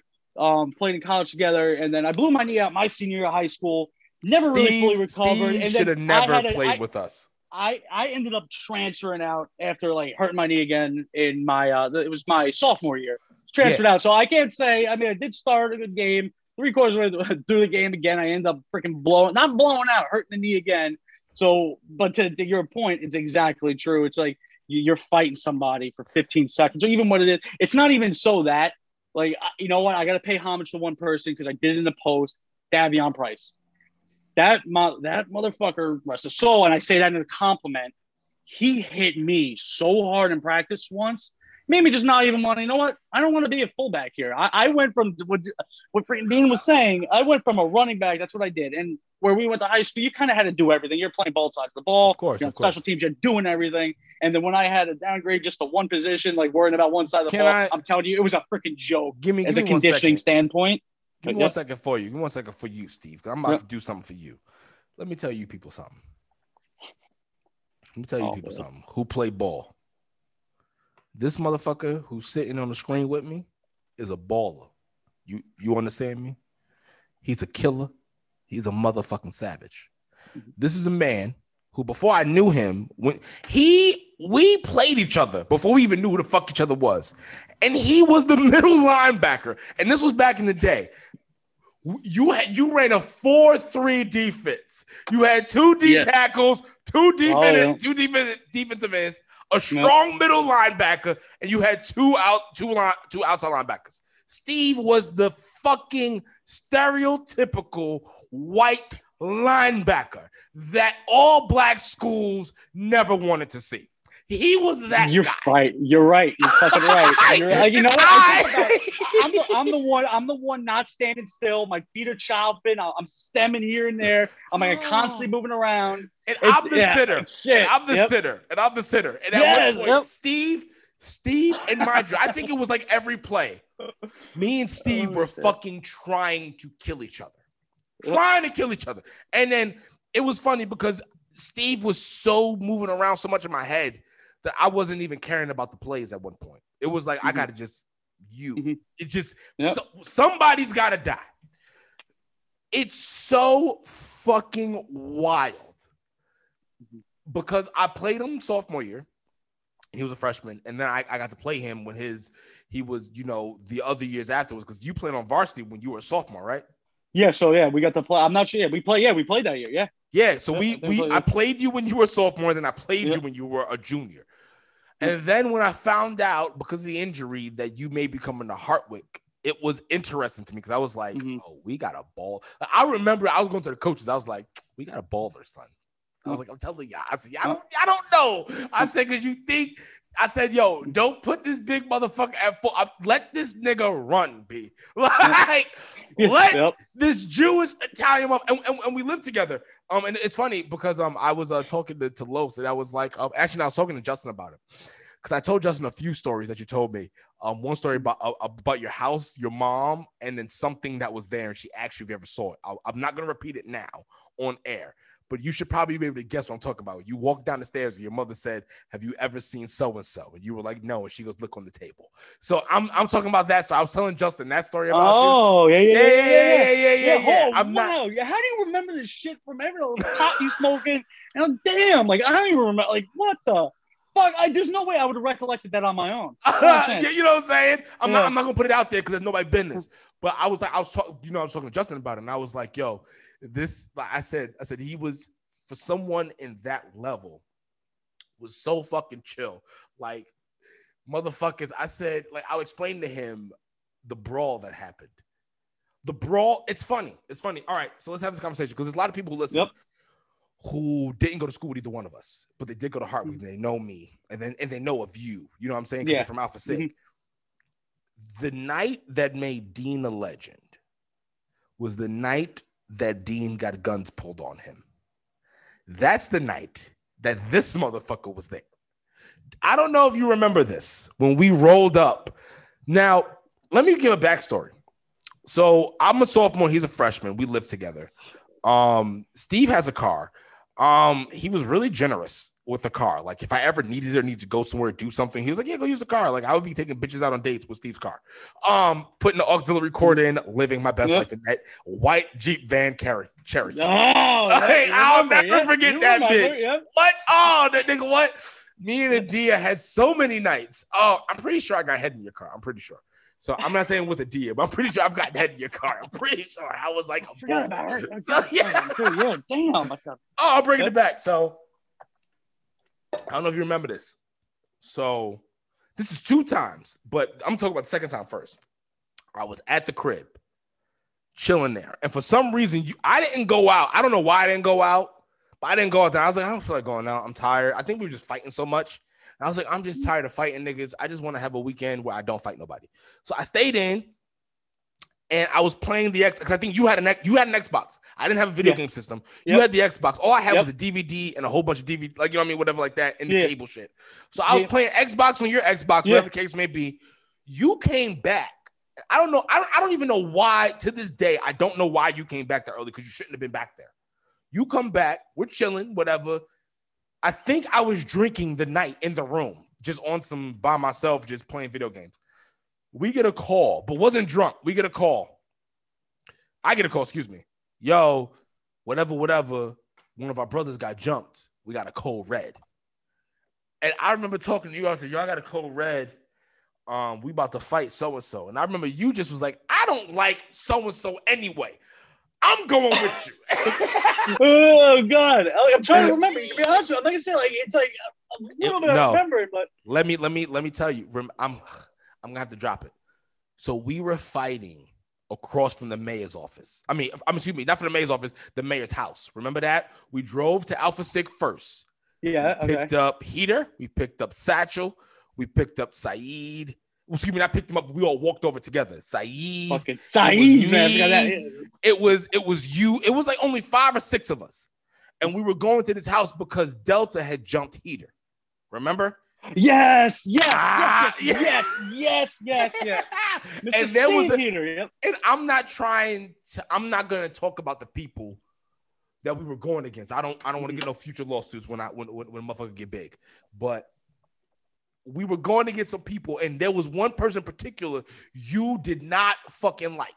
Now, for anyone who wants to know, whenever we had any problem, Steve always helped us. He may have not been in the physical altercation, but there was some way that he helped us in something.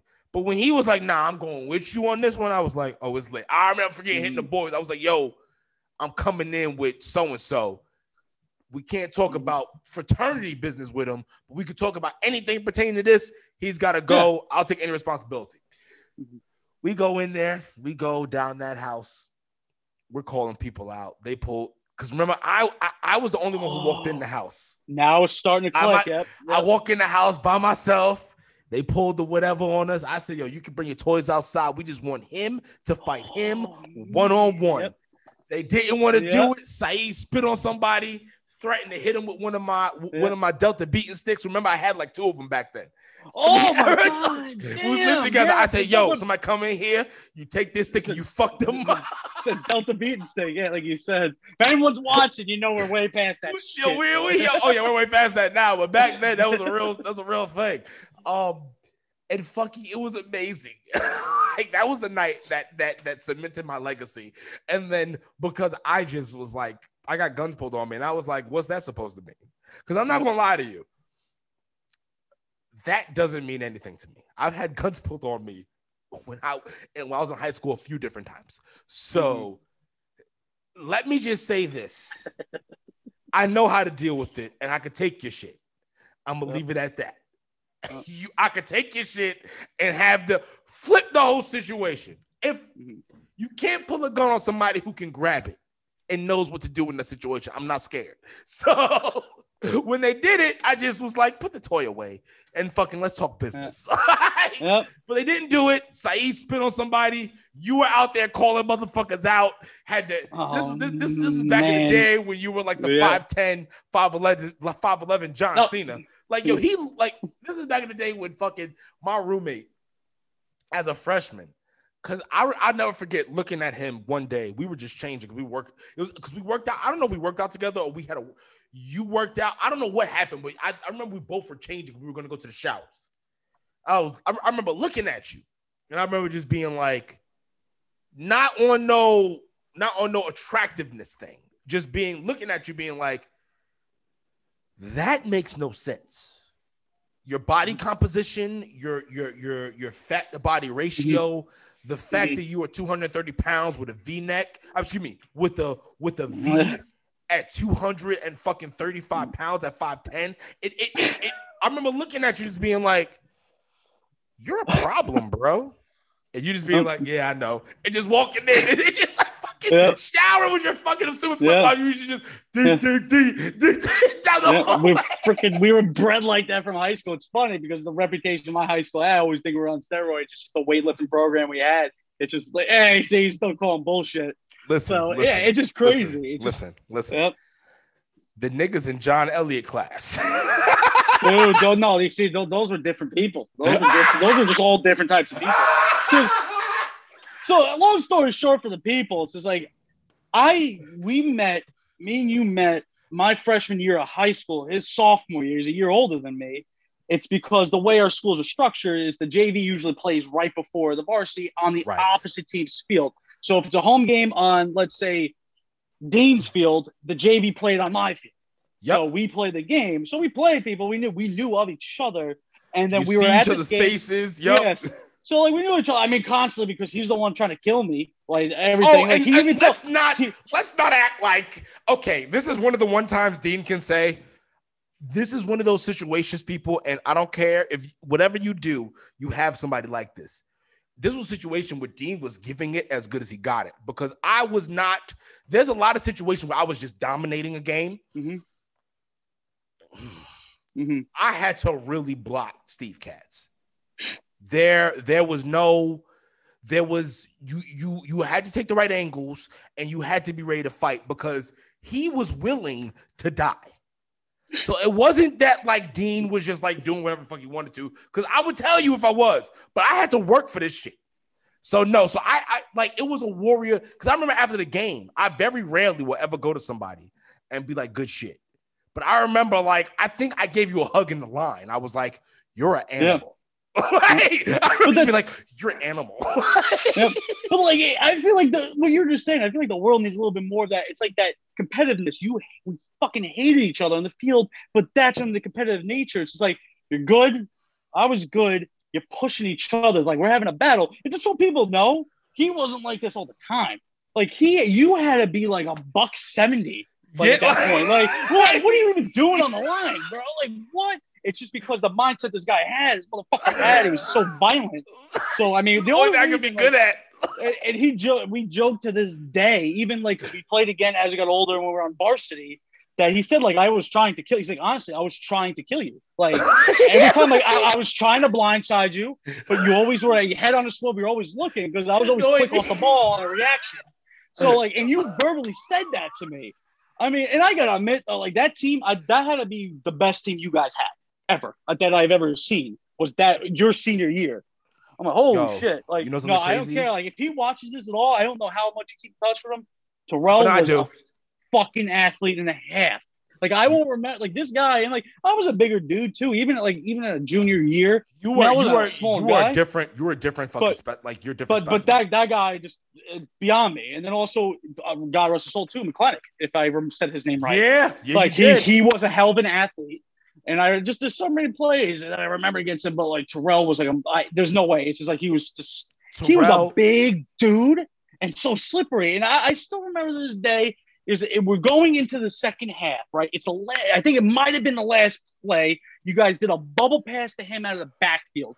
I'm like, I am licking my chops because I have the angle. I lined him up.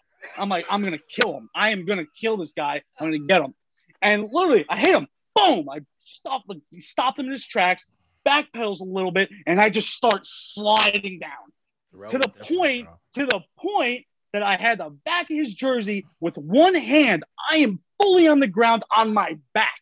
I'm like, I lined you up. I am not letting go for the rest of my life. And then somebody that you know came, Herb Forrest, fucking cleaned him. Yeah. It wasn't bad. It still wasn't a bad cleanup because this guy, you couldn't clean him up. Of course. Yeah. He was solid. Yo, I mean, you know what's crazy about Terrell in high school? Yep. He barely worked out.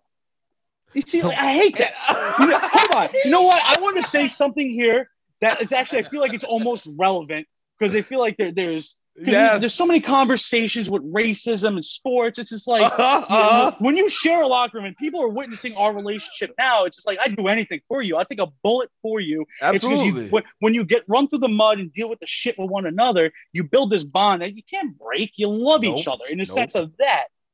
Oh my God. Yo, let me tell you something though. In regards to you, because I room with you and I live with you. And it used to, because you remember, we lived together. And once again, like, I'm not like, I became a lineman, you became a fullback. And people don't understand is that, like, Steve is, when I say, like, he's a different dude, but not for nothing. In my own defense, I actually, from age, I should have graduated your year. My mother just put me in school early because she was sick of me being at home. She was like, "Why is this motherfucker?" Oh, damn. No, you know what's crazy? My mother, and it's funny. This is why I don't have any. I don't care about people's excuses because my mother and my father, no matter what, my father was a dick at times. He got better when he was older. My father was a dick at times. Never abusive or anything like that, but just was like he was out there and he was in a different kind of life. And trust me though, if I ever call my father, you're done, son. Like you're done. But like my mother wasn't playing that shit. So like my mother had me with tutors and shit like that. So she sent me to school a year early. I wonder, I can't lie to you. I wonder every now and then. I'm like, what would have happened if she would have kept me in my right grade? Because technically, I would have been a I may have not went to Hartwick. 1 year of a development change, I'm telling you, it makes a huge difference. Like 1 year, huge difference. 1 year. Because you think about it, I would have then played my freshman year on JV. I basically would have had your track. I would have did the 3 years on varsity because I remember that year that we had the JV varsity scrimmage. I was killing niggas. And that it was funny because it was that game for me at least. Because every year Hempstead does a JV varsity scrimmage. But my sophomore year, our JV team was so good, they did it twice. They did it back-to-back weeks, and we were killing. And I'll never forget, it was at the end of the season, right? One of the coaches came up to me, and they said, yo, you know you're going to be starting next year, right? I was like, huh? They're like, yo, you're going to be starting next year. I didn't pay no attention. I still kept doing the workouts, still doing everything. And it's funny. We were doing the fucking, we were in camp or whatever the case may be. One of the other players had gotten hurt or whatever the case may be. Now, that was the question, was like, who's going to be starting, him or Hinton, him or Hinton, him or Hinton? He got hurt. Hinton got the job. Hinton never lost it. But according to the coach, I was going to be – I'll never forget during off-season workouts, coach came to me and said, yo, you're starting. And I'll never forget going to that guy. And I was like, yo, can you play guard? And he was like, yeah, why? I said, because I'm going to be starting at center. Oh, God damn. Yo, but then this was before I knew that I was a dickhead. Like, it took God bless my homies Brad, God bless my homies Agu, God bless my homies Josh. Those three, no matter. It was a Fulton? Yeah. I remember I did follow him on social media. Fulton, yo. No, because all right, so I want to backtrack. I'm sorry, I don't mean to interrupt. It's just like how we knew each other because we were playing the JV game in our varsity's play. So we were watching our varsity because that was a year my varsity was real good. Like, we knew that they were going to go places, so we went to every game. And just because it was at your home field, you guys decided to go. And then we realized that my high school was beating the living shit out of yours. We're like, this is not even a game. So we started playing football ourselves. Yeah. So we were like literally tossing the ball, like me and the rest of our JV guys that came to watch it, and you and your guys, and it was like nothing happened. And we even played that morning. It wasn't even like anything like that. It's like, it's wild. And then the other point I wanted to touch in on the racism thing is like, and I, you know what, I call a spade a spade. Of course. I come up from just so viewers know, predominantly white high school. Yes. We did have a few players. We had this and that, but it was predominantly we were white. You predominantly African American school of at least the football players. So no, we only had 2 white kids in the whole school. Yeah, go to show. And tell them how many kids did you even graduate with, or just were in your graduating class, just to give people perspective. So in my graduating class, there was only like maybe bigger than mine. Yeah, it was only like maybe 5 or 6, but what should have graduated was like 18, 19. Yeah. Okay. So not even it was 18 or 1900 people. We had a class of like 450 to 500. So it's just you had a lot of people. But I gotta say, the one thing, even me personally, I don't even mind admitting something like this. Yeah. So when it's not racism on the football field, no, it's just not. Like we knew. Like you guys, you had the others. Like there's other schools in the area, and they're we had to fight discipline. Starting with the F, you motherfuckers were disciplined. Absolutely. Yeah, but the reason, like, when it came to training, things like that, it's just like, I never had time to even talk shit in the game because I was struggling to catch my breath from going to offense, defense, because freaking punting, all this shit. Because you were balling. No. We had 33 guys on the team, so you had to do everything. You had to. But fuck that. Yeah. Because this is coming from someone who had to go against you on both sides of the ball. You and I think this is the reason why, like, it's funny because we became roommates in college and we never, like, we knew each other through sports. And I was like, you coming to Hardwick? Yeah, I need to live together. Yeah, I said, because like I can't live with my fraternity brothers. Like, they'll be too crazy. But like I can live with, I don't even know you like that, but I can live. You and I have touched enough. And people who've never played football or played a contact sport, they don't know what I'm talking about. People who play a contact sport, they know. Him and I had touched enough over 3 years. Even though I didn't touch him at all his senior year. We had hit each other and tried to kill and do all kind of things enough that I knew. I said, I want to live with you. Because if I live with you, it's going to be cool. It's going to be fun. And if niggas try to come in here crazy, we'll kill them together. I like that. Nope. And then the whole point is, I wanted to say this I just want to drill that point, not a racist standpoint, but it's like when we're thinking, and it's so bad, you think stereotypes, right? You think black people. What are they stereotypical in sports as opposed to white people? Faster, bigger, more athletic. So in a sense, when I was doing training in the off season, things like that, and we're getting ready to play you guys, things like that, it's just like, that was motivation for me. Like, you guys, it sounds so bad, you guys, but it's a compliment in the same side. Yeah, I know you guys are the baseline. It's just like, I need to get there and be better than that. I got to be fast. I got to be stronger. So a school like mine, so we know we ain't gonna be more athletic. We're not gonna be more agile. It ain't happening. So what did we do? We lifted. So at least we're not gonna be beat by strength. Bro, that's the crazy thing to me was because it was like, for us at least, it was like, yo, these motherfuckers are gonna come in big, yoked up, juiced up, and you'll run circles around us. And like we're just nothing, but we're just gonna have to break. Yo, so shout out to. I don't know if he's a continuous listener, but I know he does listen. Harlan motherfucking Abe House. And hold on. If you say I'm on this, hey, that man, I love that man. That man, was like I've never played with Harlan. Never played with him at all. Hell of a teammate. I can tell you this, as someone who's faced him, as someone who's hung out with him outside of things. Harlan is a fucking class act man. And did I bring you to his house? Yes. I think we went once. We had a barbecue at his house. You and I had a barbecue. We watched. I've been to Harlan's house twice. One time we went because we were just watching old film. And then, like, because I was telling Harlan, I said, yo, I got the better of you a few times. He was like, no, you didn't. And we watched the film. I did get you a few times. I said I did get you. So we watched it. And then another time I came over and he was just cooking and he was like, yo, do you think when we go to college, because we were the same age, he was like, you think when we go to college, people pay for my food? And I said, yes, because I would pay for your food. If you tell me I gotta pay $10 and I can eat everything I want the whole time I'm here, yes, motherfucker, I'll pay for your food. So and that's why I do conversations with Dean and when I'm on Black of the Berry and when I'm on anything. That's why I am the way I am, is because it's like, yo, you people who have never stepped out of your comfort zone on either side of the fence and befriended somebody on the other side of the proverbial fence, quote unquote. You don't understand the camaraderie that we're talking about. Like, yo, Harlan Avehouse was 6'2", 275, 280 pounds as a senior, and he was strong. I don't know his numbers, but I know he was strong.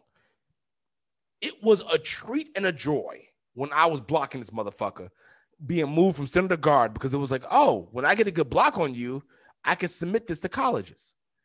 And then if you fuck me up, I don't submit it to colleges. You'll submit it to colleges.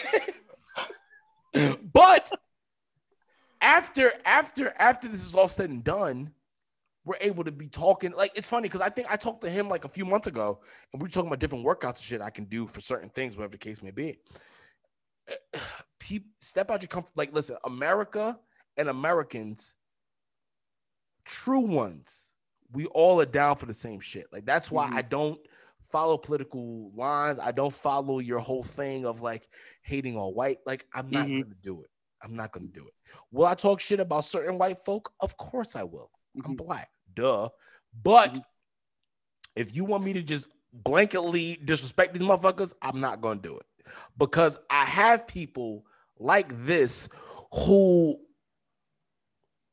because like, not you, because your temperament is different. But there are other people, I can't use this example. There are other people that I know that view black people in a different way because of me. Because of me. There are people who are white who know that I view certain kind of white folk in a different kind of way because of them.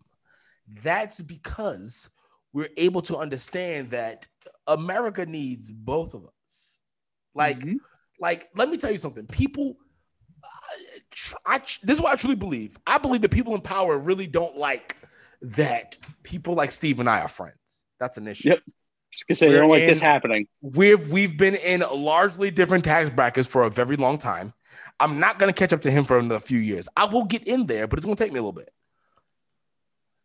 They don't like these conversations because we're able to find that we have more in common than different. You understand what I'm saying, people? They also don't even want us to lift each other up. Oh, like, God, no. That's the worst part of it. It's just like, why is this divide happening so like aggressively? It's just like, and then people who take it for the face value, and that's the problem. You got to step back and see what they're doing. I know we're going completely off topic, but it's so relevant. Steve, even in this conversation with Dean. We do whatever the fuck we want. I'm just gonna send it to Los to have him cut the bitch. We do whatever the fuck we want. Go ahead and talk, man, player. It's just that's what I'm seeing. Like I tell you things that when I see and it offends people. I feel like for some reason it became a racist thing when somebody says facts over feelings. It's just like, wait. I mean, like, an asshole comes in all colors. Like, you're black, you're white, you're fucking brown. I'm like, an asshole's an asshole. You don't judge it by the color of the skin. You judge it by their character and what they're doing. Just like, the line that MLK said. But and then you get pumped with the media and how they're trying to divide everybody. I'm like, and then with me and you were like, and I try, like, when I see shit, I'm like, I throw it at you. I'm like, what the hell is going on here? It's just like, how do people view this racism? And I told you about I'm not sure if there's any new advancements on the school in Portland, Oregon. We can always say Oregon itself is a fucking disaster and what's going on there. And everyone on the outside is like, I don't care what party you're on the outside. You're looking at what the hell's going on with the state. But then you're talking about where they said an evergreen tree had connotations of lynching. And like Stanford, you could say, all right, this well-known school, if you want to say predominantly white, whatever you want to say, but they have a tree as a mascot. We're talking about mascot. Did I lose you? You hear me? No, I'm still here. I'm still here. Oh, the headphones are dying. I'm sorry. Yeah, you're good. But they're saying the connotations of lynching and an evergreen tree. It's just like how what is happening? We can't even it's more of like what the tree symbolizes, but I get what that means. But if people were like, and I even saw posts of people being technical, like if you want to be technical, an evergreen tree, you can't lynch somebody over the branches are weak. You can't. There's no. They're gonna break. There's a because still. And I think this is my issue with the left. They try to sensationalize everything, and you're sensationalizing things that has no reason to be sensationalized. What I mean by that is that tree mascot was hurting nobody. The tree mascot never at any point in time showed that it was racist and it was hanging people. It was just a tree as a mascot. But the fact that we live in the day and age that now people are asking this question, it's counterintuitive because you know what, Black people, it's the same reason why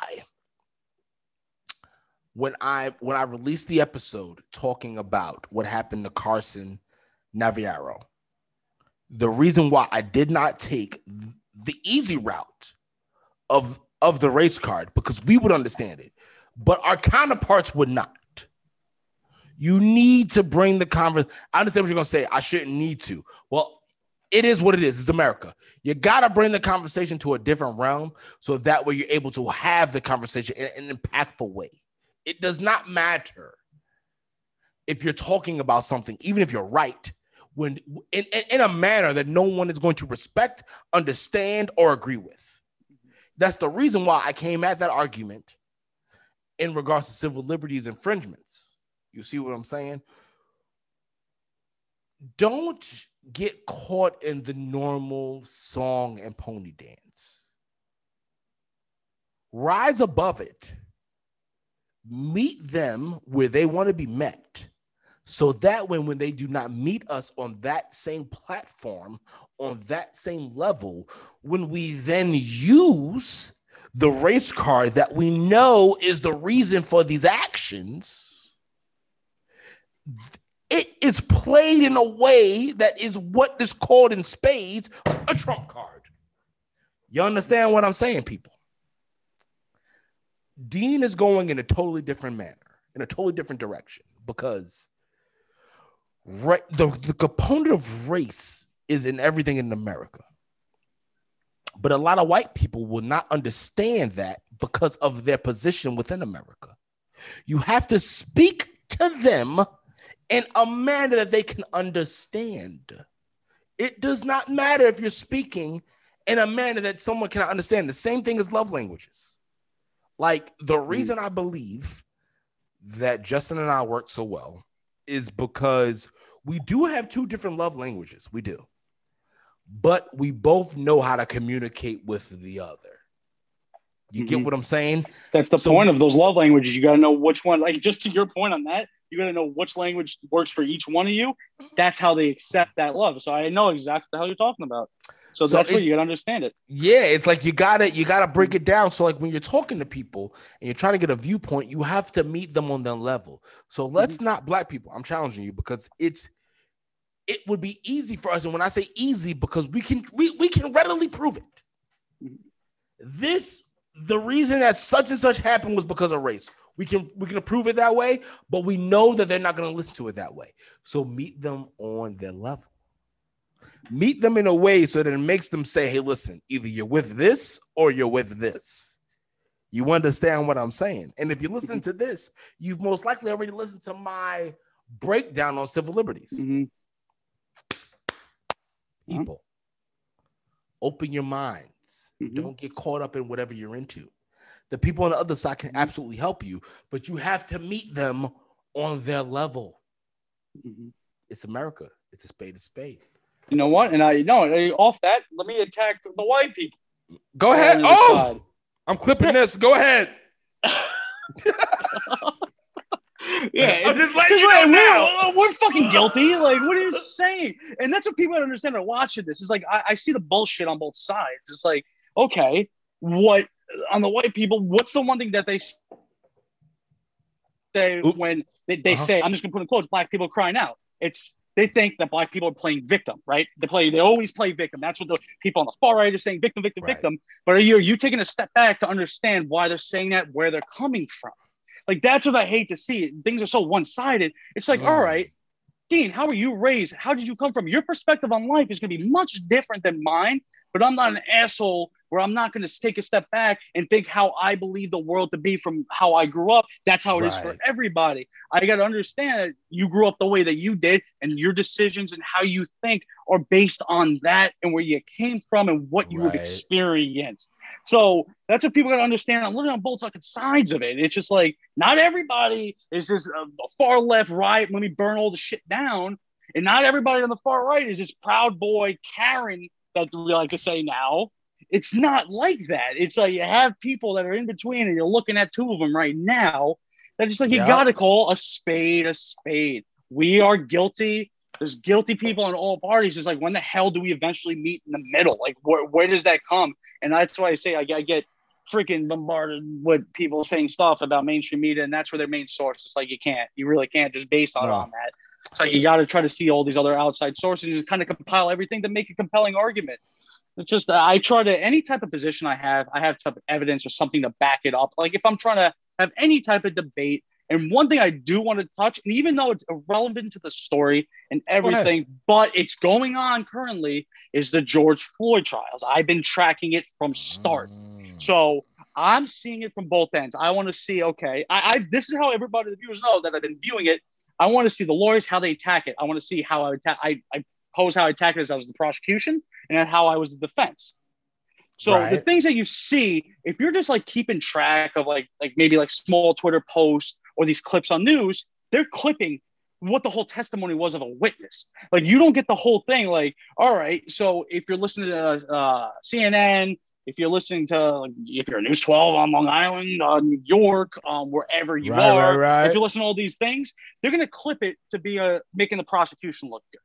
There's really no source that I really have seen yet that's actually defending the defense, because people are saying his murder was caught on video, right? So there's one thing I want to touch specifically on this is the video. There's a video that they were showing. The defense showed that Chauvin's knee wasn't on the neck the entire time. It was on his back, right? And then the prosecution always shows that he was on his neck. It's like they're saying camera angles, this and that. And I call bullshit on both. Anyone, this is why. Watch the whole clip. Everyone watch the whole clip. If you see the background when Chauvin's knee is not on the neck, it's true. It wasn't. Only when the freaking EMS, EMTs, whatever you want to call them, were on scene. Because if you see from a different angle on other clips, you saw that he shifted back on him to lift his knee up so they could check for a pulse, right? So that's the defense side, is at the very end of that whole altercation saying, oh, his knee wasn't on there. Yes, okay, granted, it wasn't on there at that point in time. So like I said, I don't care how this trial goes out. People are so adamant about it. But then I see the prosecution. No, it was on his neck for the first four, and he only moved once EMT were there to try to check for a pulse. Right. There's all different camera angles, but yet you don't see that. You're not going to see that on the news. You're not going to see that. But I can tell you, I saw the whole fucking thing, and if you're watching it, that's what happened. It's like, yes, he was on for, I would say,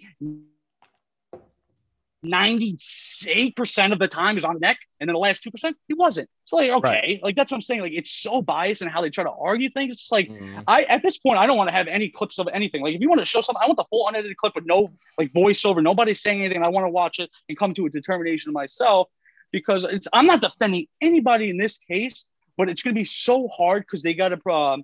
I'm not sure if there's any statute that I'm missing, but everything's got to be beyond a reasonable doubt. I'm not sure if like the lower end charges have to be like that. And that's when they have the witnesses, though, this is what they're not showing. Like the witnesses are showing that, like, oh, like Tobin, that was one of the doctors saying like he died of this based on his respiratory rates and stuff like that and his breathing. I was able to tell he died from this. I'm like, okay, just being objective, you're standing back. How can you so conclusively from a video determine that somebody died of that when they have other issues going on? Because now that they introduced that there's drugs in the system, this and that kind of debunks, it makes it harder for beyond a reasonable doubt. Like, it's like, because if you're questioning, well, maybe, and they had one, like, I'm not sure like how official it was, but one of the medical examiners saying, you know what, if he died in his house, we would have ruled this an overdose. So it's just like, okay, this is not helping the prosecution. Yeah, and you're a prosecution witness. So it's just like, but you know what it is, though? I think when you The George Floyd thing is so.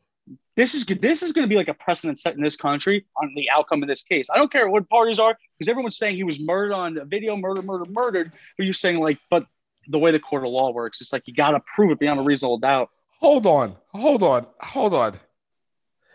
texting you? Hold on. Some breaking news? We have breaking news or what? What?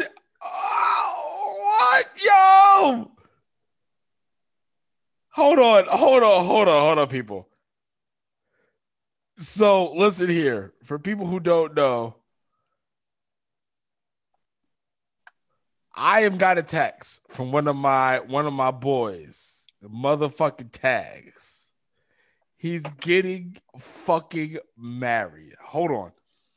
Yo, son, I fucking just got your message. Congratulations. I'm currently recording with motherfucking Steve motherfucking Katz. I promise you, I'm going to call you after this. But congratulations to you. Congratulations to your future wife. Holy fucking shit. I am so proud of you. Good shit. Who is this? Fucking Tags. Tags getting married. Holy shit. It's fucking beautiful. It threw my whole thing off. Because usually like I would like, ignore certain texts. But when you get a text like that and you see the picture, you're like, hold on, let me see what the fuck is going on. I got to call him after. Holy shit, good for him. But back on your point. So I know there's so many different things here. I'm like, you know what? I want to see how they present the facts. Like, that's what I'm saying.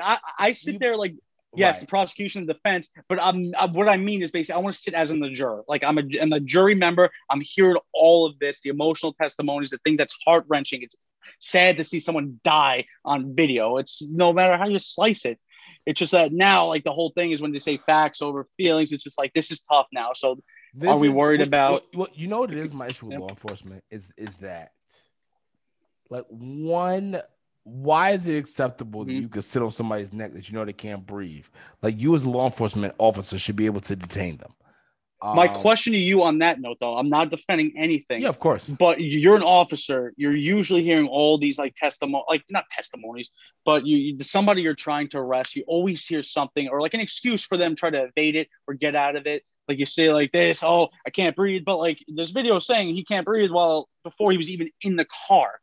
And before he was even on the ground, like we're talking about 10, 15 minutes before he was even put on the ground. Right. So it's just like, but no, I agree with you. There's so much time where I got you. Use of force too. It's just like, but you as a human being, when someone is saying that to you as a human being, and you know that, and you start, don't tell me this is the one thing I want to say, because they're saying, all right, the one thing I want to say too, they're saying, I'm not sure if you saw the image that they show with the knee on the neck with the foot off the ground. Right. They're saying how much weight. But anybody knows if you're on your knees, you can shift your weight onto the right knee or the other knee. So how are you saying the amount of force? Like very specifically. But I mean, I don't really like care about that. But there's so many degrees of force as a human. You'll know, like even if you're on top of somebody, that they're not moving and they're starting to go lifeless. It's just like, at what point do you realize you get off? Like you're an asshole. Like this. I think the issue is that with cops now, we've gotten to the point that we are okay with them disrespecting our civil liberties. And even the right who yells so much about it, you're okay with it because every time it happens to someone who doesn't look like you, you find an excuse to why it should have happened. So, he's resisting. He's doing this. He's on drugs. It's this and that. It's at the end of the day, we live in a society that acts like the government is against them, but then they love law enforcement no matter what they do, and we don't hold them to a higher standard because you're the trained one in this situation. The civilian is not. So the civilian should absolutely be trying to figure out what the fuck is going on. It's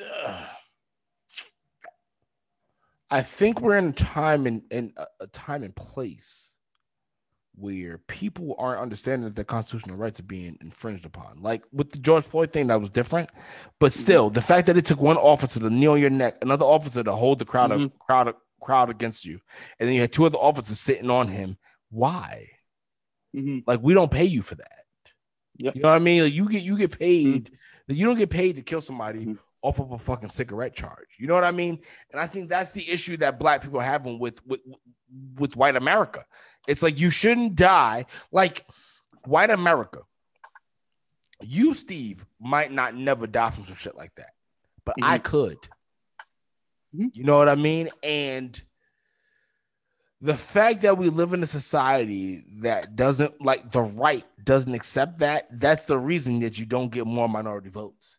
If you were able to call out the injustices in society, I guarantee you more minorities will be voting for you because the shit that you're with, we genuinely are with as well. But the issue is that your character is racist. That's what we can't go with. And then it puts us in this weird situation that now you have left-wing media sources able to paint you as big racist devils because you don't do anything to fight the title. You understand what I'm saying, people? You gotta step your shit up. That's the only.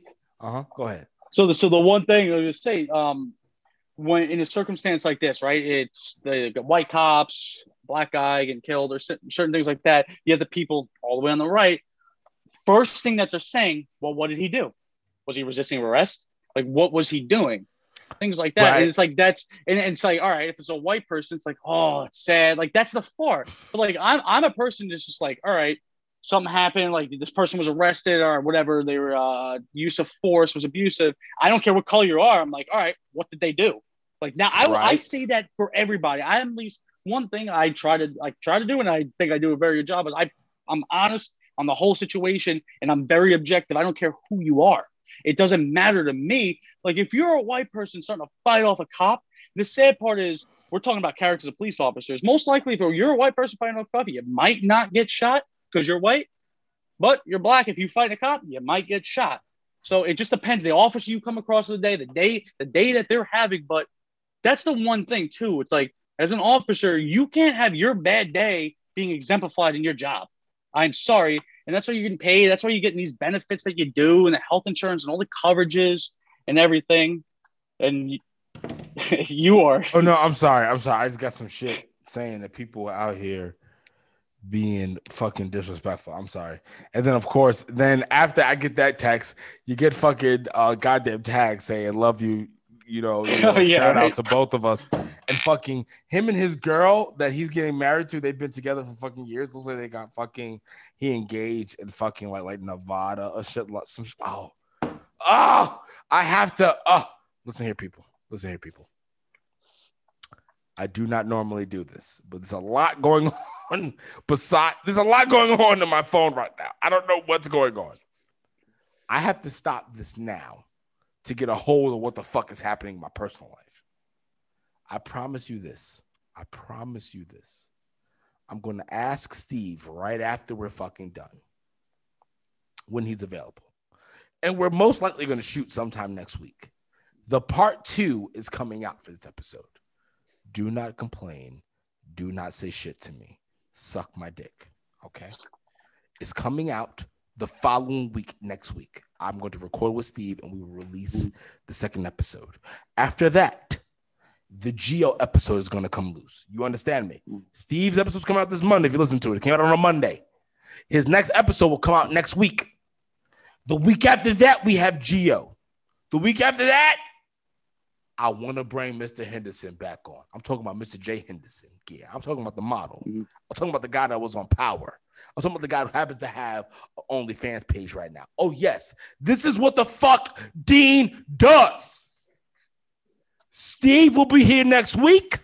We will see you next week. But a lot of shit is happening in my personal life that I have to figure out what the fuck is going on. Shout out to Tags. Everyone else causing me grief. Holy shit, you assholes. You knew I was recording gold for the people, but I will not let you stop me. We'll be back next week. We'll finish out all my questions. Don't you worry. I am Dean. Crazy Number Steve. You got anything to say to people? No, I'm going to continue where we left off. We're going to continue where we left off. The only reason is because the goddamn Anchor machine will fuck your shit up, if you go over X amount of time. Let me tell you, people. Depending on how Anchor does this, it may be 3 episodes with Steve. So you may actually be on episode 2. Oh, damn. And then I say he's coming back. But guess what? I don't care. because I'm my own executive producer. I do what the fuck I want. I am Dean. That over there is Numbers motherfucking Steve. You motherfuckers know what this is. This is goddamn Conversation with Dean. We do what it is. I give you the information. I bring you guests to give you information. I am trying to help you help yourself. Peace, love, and motherfucking chicken. I am Dean. That is Steve. We are motherfucking out. Steve, you got anything to say to the people? No, I have a good one. We'll be talking about Biden's actual tax plan next time around. Ooh. Till next time, folks. Till next time. Peace, bitches. We out.